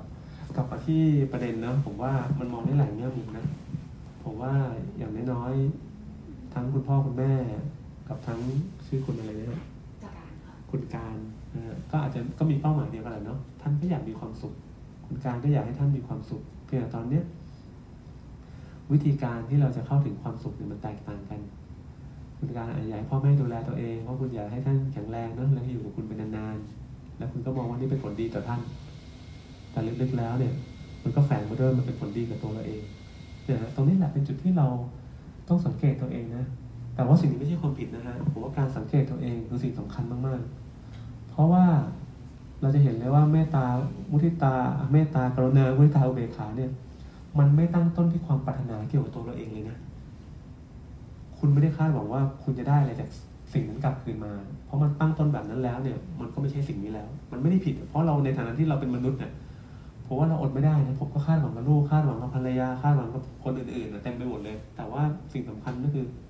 เราก็ต้องรู้นะเราต้องไม่เชื่อเราใส่ชื่อมันผิดๆเนาะโอ้ฉันเนี่ยเป็นคนมีเมตตาเลยแต่ทำไมคนอื่นถึงทำแบบนี้กับฉันเนี่ยมันก็กลับกลายว่าเราเองก็กำลังเรียกชื่อสิ่งที่เราเป็นน่ะหรือสภาวะที่เกิดขึ้นกับเราผิดๆเหมือนกันเพราะเมื่อใดก็ตามที่เราคาดหวังว่าจะได้อะไรบางอย่างกลับคืนมาเนี่ยเราก็ไม่ได้อยู่ในสภาวะที่ว่านี้แต่มันไม่ได้ผิดดังนั้นถ้าเกิดเรามีเป้าหมายเดียวกันผมว่ามันคือการที่ทำความเข้าใจมากกว่าเนาะว่าถ้าพ่อแม่เขาจะยอมรับในวิธีการของในแบบของเราได้บ้างเนาะมันติดขัดที่ตรงไหนมันอาจจะเป็นสิ่งที่เราไม่ได้เคยถามมาก่อนก็ได้หรือเขาไม่เคยถามตัวเองมาก่อนเราจะมองแค่ว่าไม่ทำก็คือไม่โอเคทำก็คือโอเคแต่ว่าคำถามก็คือถ้าในเมื่อสิ่งนี้เป็นสิ่งที่ดีและมีประโยชน์ไงเขาจึงทำอีกอย่างนะมันติดที่ตรงไหนเขาไม่อยากทำจริงๆหรือเขาทำไม่ได้หรือมันยากลำบากยังไงเนาะผมว่ามันก็อาจจะเป็นพื้นที่ในการพูดคุยก็ได้นะเพื่อให้เห็นภาพมันมากขึ้นนะว่าเราก็อยากให้เขามีความสุขนะแต่เราเองก็คาดหวังให้เขาอยู่กับเราไปนานๆเหมือนกันเราเลยอยากให้เขาดูแลตัวเองแต่ตอนนี้เขาไม่ได้ดูแลตัวเองในแบบของเราเนี่ยมันติดตรงไหนมันติดขัดยังไงหรือว่ามันต้องมีองค์ประกอบของการหันด้านอย่างเช่นแบบอุเบกขากับตัวเองมากด้วยว่าโอเคสมมติถ้าเราแบบไม่ได้แค่พ่อแม่อะไรค่ะคนที่เรารักสมมติเราได้แบบเอื้อต่อสิ่งที่เรามองว่าดีกับเขาแล้วมันก็คือจบเท่านั้นแล้วก็คือหมายถึงว่ามันต้องจบที่ตัวเองว่าเราหวังดีและได้ชี้แนะว่าโอเคแบบนี้ดีแล้วจบที่ตัวเองใช่ครับจบที่ตัวเองถ้าพูด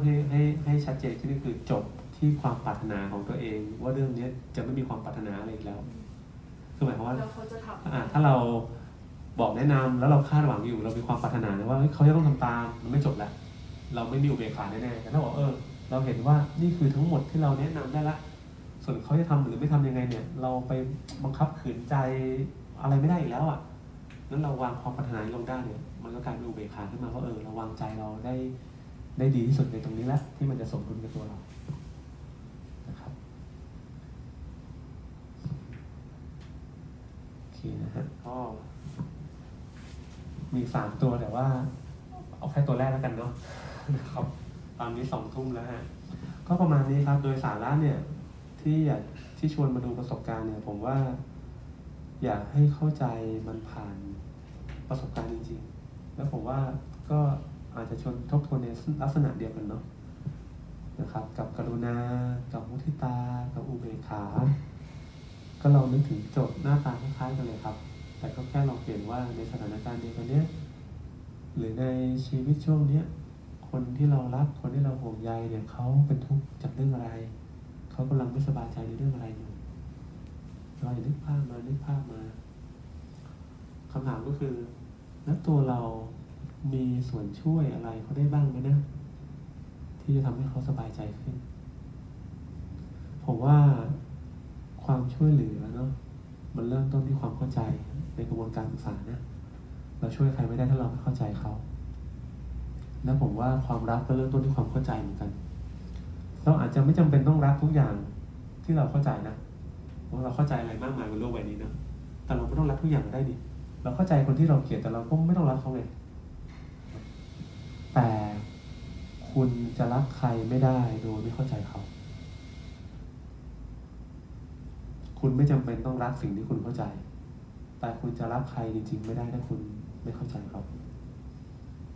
ความรักก็เป็นสภาวะเหมือนกันไม่ได้จบที่ตัวมันเองนะว่าความรักเกิดขึ้นแล้วมันก็จะคงอยู่ไปแบบนั้นนะแต่มันก็เป็นสภาวะที่แปรเปลี่ยนไปตามสถานการณ์ตามวันเวลาตามบริบทตามผู้คนเหมือนกันมันก็เป็นจุดที่เราจะต้องเช็คตัวเองเนาะว่าตอนนี้ใจมันเป็นยังไงบ้างแล้วสภาวะใจที่มันรับรู้ได้ถึงความรักมันเกิดขึ้นในโมเมนต์ไหนแล้วภาวะใจที่มันสัมผัสไม่ได้เลยเนี่ยมันเป็นช่วงเวลาแบบไหนกันผมว่านี่เป็นพื้นที่เนาะที่เราจะเอาไว้ใช้ในการทำความเข้าใจตัวเองการเราเข้าหาหลักธรรมเหล่านี้เพื่อตรวจสอบตัวเองมากกว่าที่จะตัดสินตัวเองมากกว่าที่จะบอกว่าฉันมีอะไรฉันขาดอะไรฉันไม่ดียังไงฉันแย่ยังไงนะฮะผมว่ามันไม่ได้มีอะไรแบบนั้นนะคุณก็แค่เป็นคุณนั่นแหละ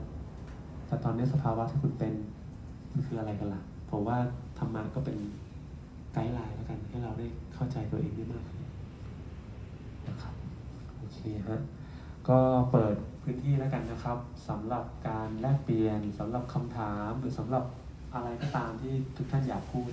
นะฮะก็ใช้พื้นที่ตรงนี้ในการพูดคุยกันได้นะครับ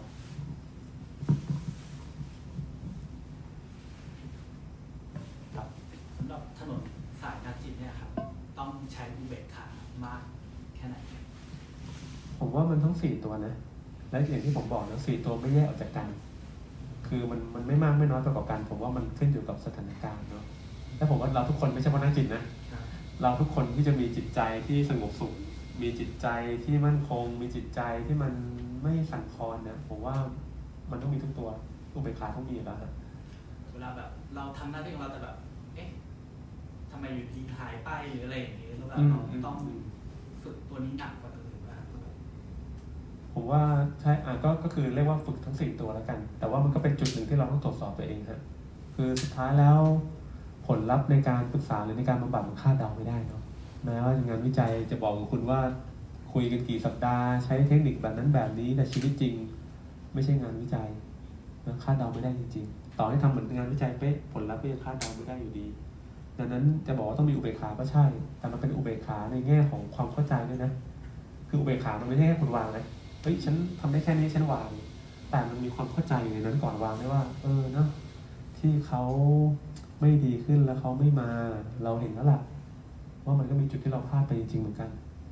เราก็ได้เห็นแล้วล่ะว่ามันก็มีข้อจำกัดของเขาเหมือนกันนะว่าเขาคงจะมีกำลังมาคุยกับเราได้ประมาณนี้เราเห็นแล้วล่ะว่าสถานการณ์ของเขามันไม่เอื้ออำนวยเลยนะที่เขาจะทำงานแล้วมันราบรื่นเพราะว่าชีวิตเขามันมรสุมเยอะมากแล้วเขาก็ไม่ได้คุยกับเราต่อเนื่องหรืออื่นๆคุณเข้าใจได้มากพอถึงวางได้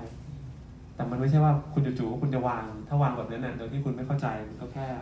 เป็นการที่ทำใจแหละแล้วก็ปล่อยมันไปเนาะแต่อุเบกขาก็คือคุณกำลังวางใจของคุณด้วยความเข้าใจว่าเหตุผลที่จะต้องวางเพราะว่าคุณเห็นแบบนี้คุณเข้าใจมันแบบนี้คุณถึงวางมันได้แล้วผมว่านั่นแหละฮะทุกตัวเนาะมันต้องมีความเข้าใจเป็นพื้นฐาน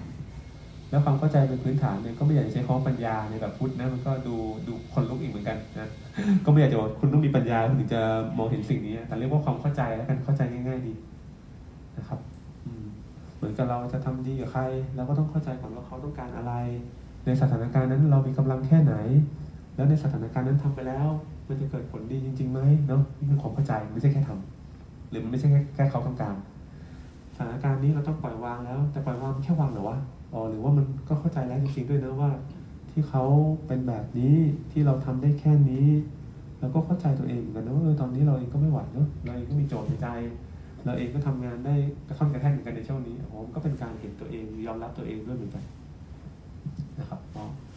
ตอบคำถามประมาณนี้เนาะ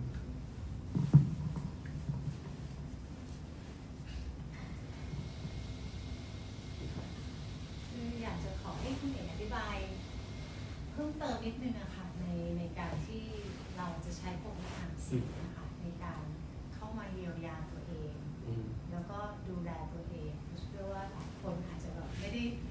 มีเวลาหรือว่าไม่มีกำลังทรัพย์หรืออะไรแล้วแต่ที่จะแบบไปหานักบำบัดใช่ไหมคะเราสามารถที่จะเริ่มจะใช้สิ่งนี้ค่ะในการกลับมาดูแลตัวเองได้ไหมครับก็เริ่มต้นที่การทบทวนเปลี่ยนจากคนอื่นมาเป็นตัวเองเนาะว่าคุณจะมีเมตตาตัวเองได้คุณก็ต้องเห็นกันนะว่าสภาวะแห่งความสุขที่คุณปรารถนาเนี่ยมันคืออะไรนะหน้าตาเป็นแบบไหนเพราะบางคนรู้สึกว่าฉันไม่โอเคเลยอะแต่โอเคเป็นยังไงผมก็ตอบไม่ได้แต่ที่มันตอบไม่ได้เพราะคุณกำลังพยายามจะค้นหาคำตอบที่มันไม่เคยมีอยู่เหมือนผมก็เจอนะคนเดียวรู้สึกชีวิตมันไม่โอเคเลยมันว่างเปล่าและความหมายแต่ชีวิตที่มันดีเป็นยังไงนึกไม่ออกเรามองไปข้างหน้าเนาะที่มันเป็นแบบอะไรอะกำแพงที่มันเป็นความมืดที่มันเป็นทางตันเราก็มองมากไปกว่านั้นไม่เห็นแต่เวลาที่เขามาหานักบำบัดเขามองย้อนหลังวันนี้คุณไม่โอเคก็จริงแต่มันไม่ได้หมายว่าที่ผ่านมาชีวิตมันไม่โอเคมาตลอดนะมันก็มีชีวิตช่วงที่โอเคอยู่เหมือนกันนะอาจจะเป็นแบบวูบเล็กๆวูบสั้นๆนะช่วงเวลาเล็กๆน้อยๆผมว่าเมื่อเขาได้เจอสิ่งเหล่านั้นเนาะกระบวนการก็เริ่มตั้งแต่จุดนั้นนะที่จะทำความเข้าใจตัวเองว่าความสุขของตัวเองมันหน้าตาเป็นแบบไหนดังนั้นการมาทบทวนเองจะมีเมตตาตัวเองได้ก็ต้องเห็นก่อนว่า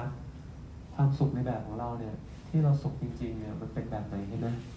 แล้วตอนนี้เราพอจะทำอะไรให้ตัวเองได้บ้างไม่ใช่มองไปข้างหน้าแต่คุณต้องมองย้อนกลับถ้าตอนที่คุณเป็นทุกข์นะความทุกข์ของคุณเนี่ยมันเกิดจากอะไรนะและที่ผ่านมาคุณเคยจัดการมันได้ยังไงด้วยตัวคุณเองนะวันนี้ลองทบทวนดูสักหน่อยสิว่าวิธีการแบบนั้นที่คุณเคยใช้กับตัวเองเนี่ยมันได้ผลหรือเปล่านี่คือการมีกรุณาต่อตัวเองเราจะเห็นว่าเมื่อเราค่อยๆพูดถึงมันไปเนี่ยมันเลี่ยงที่เราจะเข้าใจสิ่งมันเลี่ยงไม่ได้ที่เราจะต้องตั้งต้นที่ความเข้าใจตัวเองก่อนเพราะบางคนเขาบอกว่ารักตัวเองแต่คุณก็จะงงๆว่ารักตัวเองต้องทำยังไงวะรักตัวเองคือเอาแต่กอดตัวเองใช่ไหมให้ตัวเองไปได้กินอาหารอร่อยๆซึ่งมันก็ถูกมันก็ไม่ได้ผิดนะแต่รักตัวเองลึกๆคือมันเป็นสภาวะที่คุณรู้สึกว่าคุณโอเคมากๆเลยอะที่คุณเกิดมาเป็นคนแบบนี้แล้วการที่คุณได้เข้าใจนะว่าตอนนั้นมันเกิดอะไรขึ้นล่ะอะไรทำให้คุณรู้สึกแบบนี้นั่นแหละคือคำตอบไม่ใช่ว่าใครจะมาบอกกับคุณได้ว่าคุณต้องทำนู้นทำนี้นะคุณถึงจะรักตัวเองมันไม่ใช่คุณต้องมองย้อนกลับไปที่ชีวิตที่ผ่านมานะครับผมก็เชื่อเหมือนที่ท่านตรงปากเชื่อเนาะว่าเราทุกคนต่างมีพุทธะในตัวเองแล้วการปรากฏของพุทธะมันไม่มีใครไม่ปรากฏเลยแต่มันอาจจะปรากฏในรูปสั้นๆช่วงเวลาสั้นๆหรือในช่วงเวลาที่ไม่คาดหมายช่วงเวลาที่คุณหลงลืมมันไปเนาะการที่คุณได้กลับมาระลึกถึงมันเนี่ยมันทำให้คุณได้เกิดแรงบันดาลใจว่าเฮ้ยมันเป็นไปได้นะที่คุณจะมีความสุขมันเป็นไปได้นะที่คุณจะพาตัวเองให้หลุดพ้นจากความทุกข์นั้นตอนนี้ที่มันไม่รู้จะออกยังไงมันเริ่มต้นที่ตัวเองได้เหมือนกันแต่แน่นอนแล้วว่ามันไม่ได้เสมอไปนะที่ผมจะบอกก็คือมันเป็นจุดเริ่มต้นได้จะเริ่มต้นที่เมตตาเริ่มต้นที่กรุณาหรืออย่างมุทิตาเนี่ยก็คือการชมตัวเองเนาะคุณก็ต้องเห็นก่อนว่าจู่ๆไม่ใช่คุณจะชมอะไรก็ได้ฉันหน้าตาดีอะไรเหรอคุณจะเชื่อตัวเองจริงๆเหรอมันไม่ได้ไงคุณก็ต้องเห็นจริงๆก่อนว่าที่ผ่านมาเราเคยทำอะไรแล้วมันทำให้เรารู้สึกว่าตัวเรามีค่าเนาะตัวเรามีความหมายในชีวิตที่ผ่านมาแล้วคุณอาจจะพบก็ได้มันอาจจะเป็นช่วงเวลาเล็กๆน้อยๆอย่างเช่นคุณไปร้องเพลงนะตอนป .4 แล้วก็โอ้โหทุกคนตบมือชื่นชมคุณคุณรู้สึกเนาะแบบความรู้สึกดีของเรามันมาจากการที่เราเห็นว่าคนอื่นชื่นชมเราแต่แน่นอนบอกพูดแบบนี้ผมไม่ได้หมายเพราะว่าเห็นแล้วต้องไปยึดติดกับมันนะการเห็นเพียงแต่บอกใบ้คุณมากกว่าว่าคุณค่าของคุณเนี่ยมันไปยึดโยงกับอะไรมากกว่าที่จะบอกว่าฉันต้องกลับไปตามหาเสียงปรบมือหรือเปล่ามันก็ไม่ใช่แต่มันหมายความว่าเรากำลังยึดโยงคุณค่าของตัวเราเองเข้ากับการยอมรับของคนอื่นนะของการชื่นชมของคนอื่นนะเป็นต้นเนาะมุทิตาคือการกลับมาทบทวนว่าชีวิตที่ผ่านมามีอะไรที่เราทำแล้วเรารู้สึกยินดีกับตัวเองบ้างเรารู้สึกว่าเป็นสิ่งที่มีค่าเป็นสิ่งที่มีความหมายกับตัวเรากับผู้คนบ้าง พอเห็นแบบนั้นแล้วคุณถึงจะชื่นชมตัวเองได้นะแล้วก็สุดท้ายอุเบกขานะครับก็คือการทำความเข้าใจว่าณจุดนี้ณวันเวลาที่ใจมันปั่นป่วนหรือที่มันไม่สมดุลเนี่ยอะไรที่มันขาดหายไปตาช่างที่มันเอียงข้างนึงเนี่ยอีกข้างนึงอะไรหายไปล่ะที่ทำให้มันไม่สมดุลแน่นอนว่าคำตอบมันก็อาจจะหาง่ายนะแต่มันก็ต้องเริ่มต้นที่คำถามแหละที่มันจะทำความเข้าใจว่าอะไรมันหายไปนะช่วงนี้เวลาอาจจะหายไปหรือเปล่านะในการดูแลตัวเองเพราะคุณทำแต่งานคุณดูแลแต่คนอื่นเนาะไม่เคยมีเวลาให้ตัวเองได้ผ่อนคลายเลยไม่มีแม้แต่น้อยเลยเนี่ยเวลามันหายไปดังนั้นจะเพิ่มเวลาให้ตัวเองไม่ดีนะสิ่งที่หายไปตอนนี้อาจจะเป็นการที่คุณก็คาดหวังจากใครบางคนในชีวิตให้เขาได้ดูแลคุณสักหน่อยแต่ช่วงนี้คุณก็อาจจะไม่ได้รับสิ่งนั้นพอสิ่งเหล่านี้มันหายไปคุณก็รู้สึกว่ามันไม่สมดุลก็ต้องเห็นก่อนเห็นแล้วมันอาจจะไม่ได้เติมได้ทันทีนะแต่ผมว่ามันก็เป็นจุดตั้งต้นนะที่จะไปทำงานกับตัวเองต่อจะไปตามหาสิ่งที่มันขาดหายไปได้ยังไงนะครับนี่ก็จะเป็นการย้อนกลับมาทำงานกับตัวเองครับ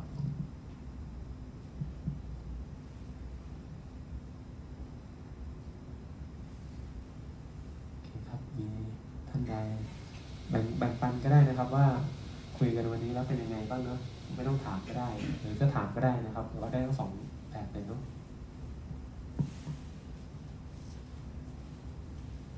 ตอนนี้ตื่นเต้นอยู่ไหมคะตอนนี้เมื่อยฮะ เมื่อยก็เลยนั่งไม่ค่อยอยู่สูงนั่งอยู่นี่ครับขอบคุณครับขอบคุณที่เป็นห่วงเลยและอีกอย่างหนึ่งพูดถึงขึ้นมานะผมว่าตื่นเต้นก็เป็นสภาวะแหละถ้าคุณไม่ได้ไปหมกมุ่นกับความตื่นเต้นตัวเองเกินไปนั้นคุณจะพบว่ามันไม่ได้อยู่กับคุณนานหรอกพอคุณอยู่กับสิ่งตรงหน้าคุณไม่ตื่นเต้นแล้วแต่ที่เราตื่นเต้นแล้วมันไม่หายแล้วว่าเราก็ไปหมกมุ่นกับมันนะว่าทำไงให้มันหายเพราะไอ้ความพยายามจะทำให้มันหายแล้วมันถึงไม่หายนะที่ว่าอาจจะเป็นอีกอย่างหนึ่งก็ได้ว่าพอผมได้อยู่กับทุกคนเนาะแล้วผมก็ไม่ได้หมกมุ่นว่าผมต้องเตรียมอะไรมาจะพูดครบไม่ครบพูดมารู้เรื่องบ้างไม่รู้เรื่องบ้างไม่เป็นไรนะผมก็พูดของผมไปเนี่ยผมก็อาจจะไม่ได้ตื่นเต้นเท่าไหร่นะณตอนนี้ครับ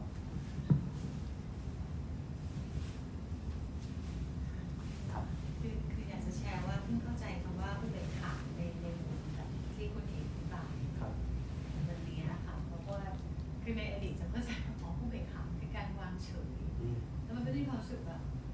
มันคือการกดข่มความรู้สึกหรือเปล่าอะไรอย่างเงี้ยค่ะเพราะว่าอาจจะถูก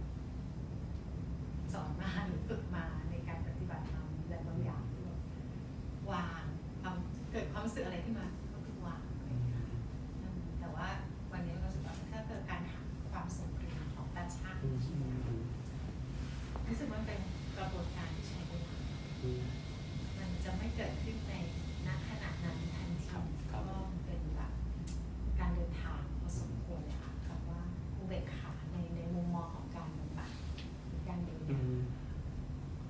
ถ้าจะบอกว่ามันไม่เกิดขึ้นก็ไม่เชิงผมว่าจะใช้คำว่าเดี๋ยวเหมือนเรากินข้าวครับ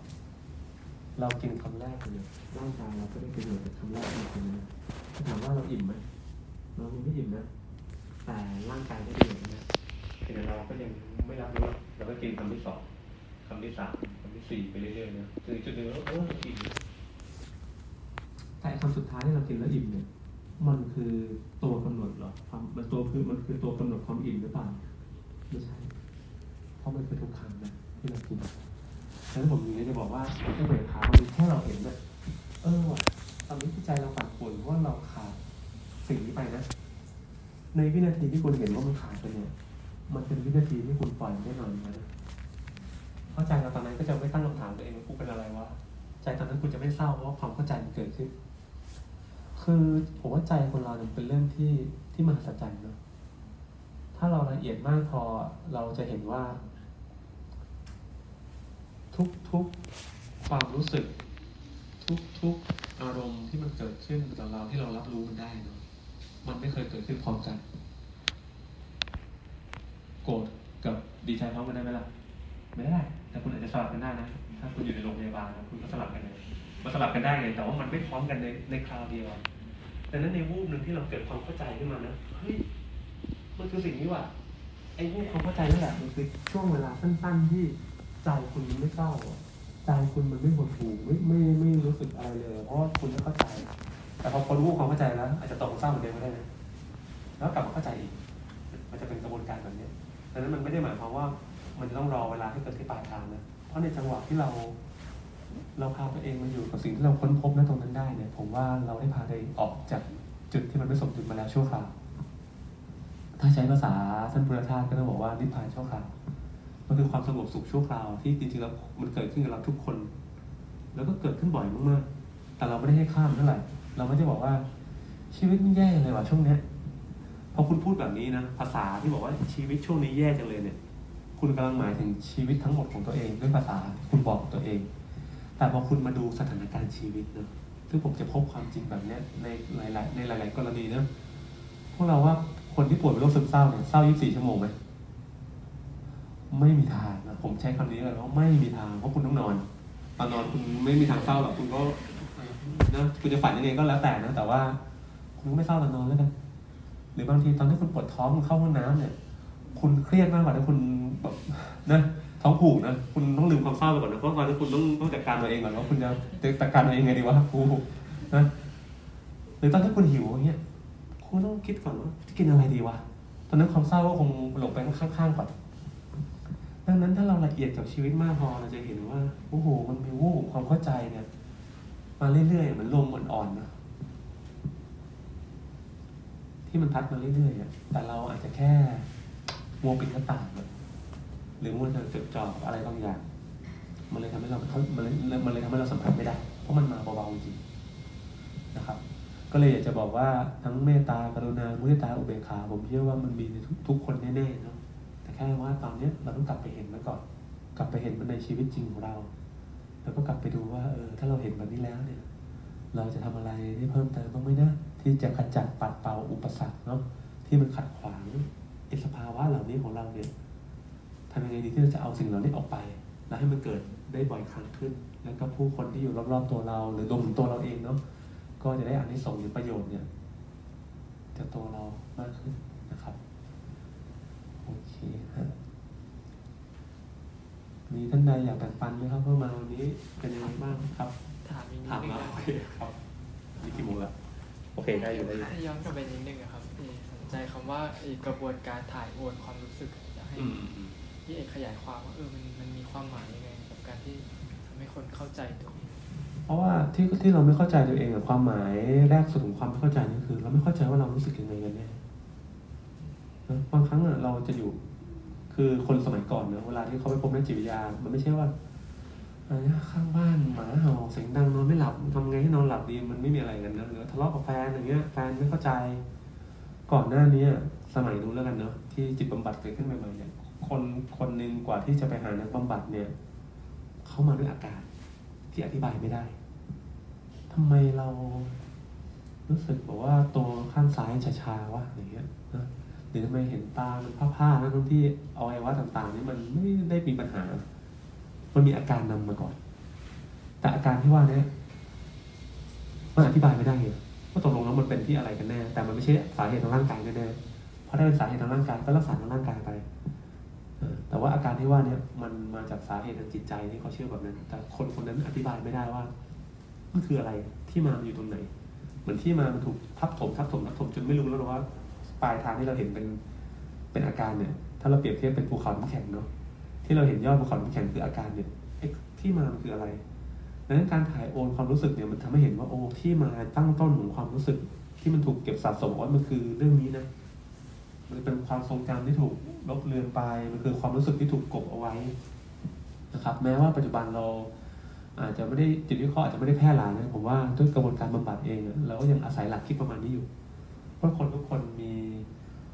มีความติดค้างใจแล้วกันทุกคนนะแต่บางครั้งความติดค้างใจบางเรื่องมันก็เล็กน้อยไม่เป็นไรหรอกแต่บางครั้งมันก็ไม่เล็กน้อยมันกวนใจคุณมากจนคุณจะต้องหาทางช่วยหาตัวช่วย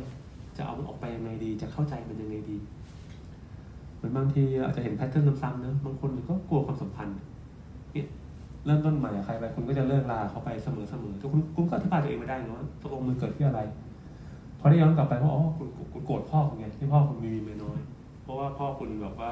นอกใจแม่คุณเนี่ยแล้วคุณก็รับไม่ได้กับเรื่องนี้ ทำให้คุณก็ไม่ได้ไว้วางใจผู้ชายแต่คุณไม่เคยรู้ตัวมาก่อนว่าคุณเกลียดพ่อคุณขนาดนั้นคุณรู้สึกมันก็โอเคเพราะคุณผ่านกระบวนการทำใจมาแล้วพอสมควรแต่พอเราแตะไปถึงว่าลึกๆแล้วเนี่ยเราเกลียดพ่อเราโกรธพ่อเราอะแล้วมันทำให้เรากังวลนะกังวลในคนที่ผ่านเข้ามาว่าจะไว้ใจได้แล้วมันจะเหมือนพ่อเราหรือเปล่างั้นเราก็ชิงเลิกกับเขาก่อนดีกว่า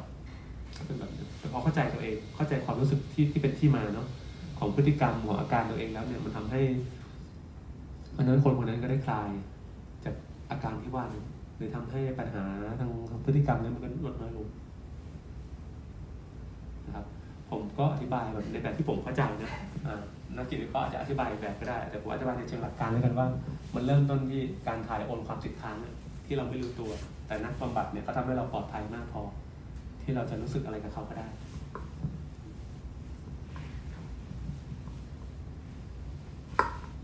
ครับมีท่านใดต้องการแบ่งปันไหมฮะไม่ต้องเป็นคำถามก็ได้นะฮะวันนี้มาแล้วรู้สึกยังไงบ้างหรือว่าได้อะไรบ้างครับก็วันนี้รู้สึกเหมือนที่ฟังเรื่องเกี่ยวกับการเบรกขาที่เหมือนเป็นการหาจุดสมดุลใช่ไหมครับก็รู้สึกถ้าพูดถึงเรื่องความทุกข์อันนี้มันยากเนี่ยก็ไม่รู้ว่าใครเป็นไหมครับที่พอ11แล้วเนี่ยก็ไม่รู้ว่าราคาเนี่ยจะเปรียบเทียบกันตลอดแล้วแฟนครับผมก็เป็นครับ แล้วก็ทีนี้ผมรู้สึกว่าตัวเองอ่ะพอเขามาขอคำปรึกษาว่าราคานี้มันดีนะแต่ว่าอีกตัวนึงมันก็ดูดีกว่าหรือว่าจะรอสิ้นปีดีราคามันจะเนี่ยผมก็มีความรู้สึกว่าตัวเองอ่ะใช้ยังไงดีครับเหมือนปล่อยเหมือนตอบส่งๆอ่ะความรู้สึกลึกๆเราก็รู้สึกผิดว่าเราอยู่ข้างๆเนี่ยช่วยหาข้อมูลเยอะๆหน่อยดีไหมอะไรประมาณนี้ครับผมอาจจะแบบมีอะไรที่แบบน่าจะช่วยเขาได้เยอะกว่านี้แต่พอฟังพี่เอกพูดก็แบบเราก็น่าจะต้องหาจุดสมดุลเพิ่มหรือว่าต้องวางอะไรบางอย่างในตอนนั้นหรือว่าเพิ่มอะไรครับต้องบอกพี่ครับผมว่ามันกลับมาที่ความเข้าใจนะเข้าใจทั้งฝั่งของเราเองแล้วก็เข้าใจทั้งฝั่งของเขาเข้าใจฝั่งของเขาว่ามันก็เป็นช่วงเวลาที่พิเศษเนาะที่เราจะได้ของดีๆในราคาที่มันสมเหตุสมผลนะเราความอยากได้เป็นเรื่องปกติแต่เราเข้าใจฝั่งของเราเองว่าเราก็ไม่ได้พร้อมจะให้คำแนะนำรับฟังอะไรเรื่องนี้ในช่วงนี้จะทำยังไงดีนะให้เราสามารถที่จะดูแลความต้องการของทั้งตัวเราและเขาได้ในจังหวะนั้นแล้วมันลงตัวนะผมว่านั่นแหละแต่นั่นแหละมันไม่มีสูตรไงว่าคุณจะต้องคุยกันยังไงมันไม่บอกไม่ได้หรอกแต่มันบอกได้แค่ว่าถ้ามันสมดุลมันก็จะหมดคำถามคุณก็แล้วใจว่ามันก็ประมาณนี้แหละโอเคแล้วแต่ถ้ามันมีคำถามก็แสดงว่ามันก็ยังมีจุดที่ไม่สมดุลบางอย่างอยู่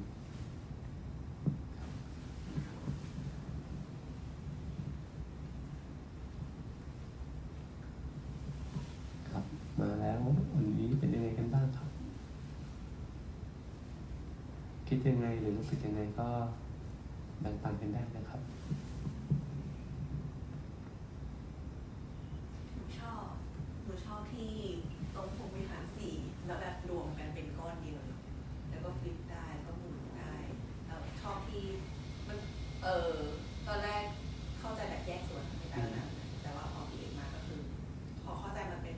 ก้อนรวมกันแล้วมันเต็มเปี่ยมรู้สึกเต็มเปี่ยมรู้สึกว่าเห็นภาพและการนำไปใช้จริงมากกว่าในหนังสืออย่างเงี้ยแล้วมันดีจังเลยขอบคุณค่ะขอบคุณครับชอบกระบวนการจิตภาพหมายถึงว่าในแบบความสัมพันธ์ก็ได้บางทีเราอาจจะมีคอนฟลิกต์กับคนนี้ใช่ไหมครับมันสามารถที่จะทำให้เราบ่มเพาะอีกด้านหนึ่งที่มันอาจจะหายไปในตัวเราแล้วทำให้รู้ว่าอ๋อจริงๆแล้วมันยังมีอยู่นะอะไรอย่างเงี้ยครับด้วยนะคะเคยไปรับคำปรึกษากับคุณเอกที่เราวิ่งมาค่ะเป็น1 ชั่วโมงที่เปลี่ยนคุณภาพมากก็เลยมาฟังเราคิดครั้งแรกในวันนี้นะคะซึ่งพอ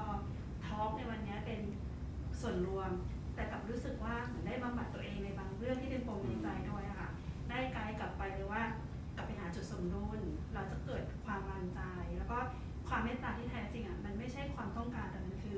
เจตจำนงค่ะมีความเข้าใจแต่ก็ไม่สามารถจะอธิบายเพื่อนได้ต่อนะคะเป็นแค่ความเข้าใจของตัวเองก็ขอบคุณคุณเอกวันนี้มากค่ะครับขอบคุณมากครับ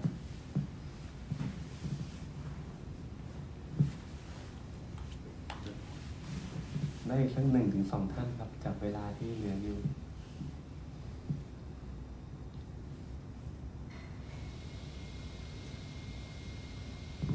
แชร์เองก็ได้ก็วันนี้ก็ประทับใจพี่เอกอีกครั้งหนึ่งค่ะหลังจากที่ได้เคยไปเข้าคอร์สตอนเซลฟ์เทอราปีนะคะก็จริงๆสัมผัสตั้งแต่แบบพลังงานอะไรอย่างเงี้ยแล้วคือตั้งแต่เจอพี่เอกที่คลาสนะคะก็รู้สึกถึงความเรียบง่ายพลังแบบเข้าถึงได้แล้วก็มีความอ่อนโยนในตั้งเสียงหรือแบบ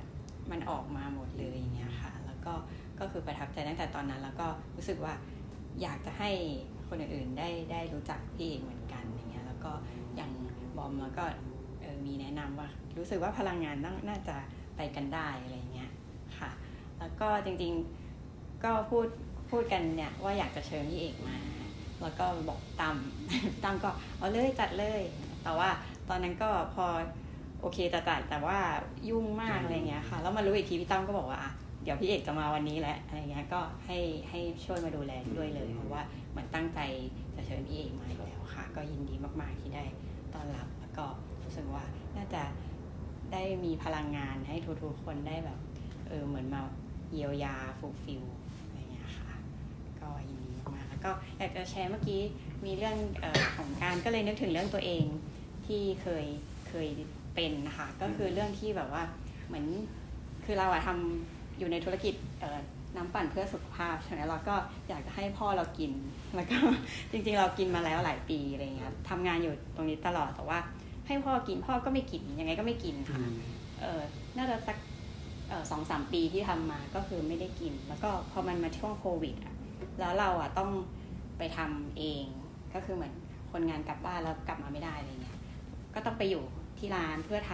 ำเหมือนเราได้ไปลงมือทำเองแล้วเขาก็เห็นความลำบากที่แบบเฮ้ยเราแบบไม่ได้อยู่บ้านเราต้องไปอยู่ที่ร้านแล้วก็ทำน้ำให้เขาอะไรเงี้ยแล้วก็น้ำที่ส่งไปที่บ้านที่เขาไม่กินตอนแรกอะไรเงี้ยก็คือเหมือนเราก็บอกเขาว่าเนี่ยคือสิ่งที่เราทำนะที่เรากำลังแบบลำบากแล้วพยายามทำมันอยู่อะไรเงี้ยแล้วพ่อก็กลายเป็นว่ากินตั้งแต่นั้นมาก็คือพ่อกินตลอดเลยคือมันก็คือกลับไปที่แบบมันก็คือความรักที่เหมือนกับตอนแรกวิธีการของเราอาจจะไม่ตรงกับเขาที่เราอาจจะแค่บอกเขาว่ากินแบบนี้สิกินอันนี้ดีอะไรเงี้ยแต่ว่าพอเราอาจจะไม่ได้ไปเป็นส่วนหนึ่งของสิ่งนั้นมากพอกลายเป็นว่าพ่อรับรู้ได้ว่าเนี่ยคือความลำบากความตั้งใจของเรานะอยากจะให้คนได้กินสิ่งดีๆอะไรเงี้ยกลายเป็นว่าเขาแบบรับรู้แล้วก็ยอมกินแล้วตั้งแต่นั้นก็กินมาตลอดเลยอย่างเงี้ยก็เลยรู้สึกว่าเราอาจจะลองเปลี่ยนรูปแบบเราอาจจะแบบเป็นคนไป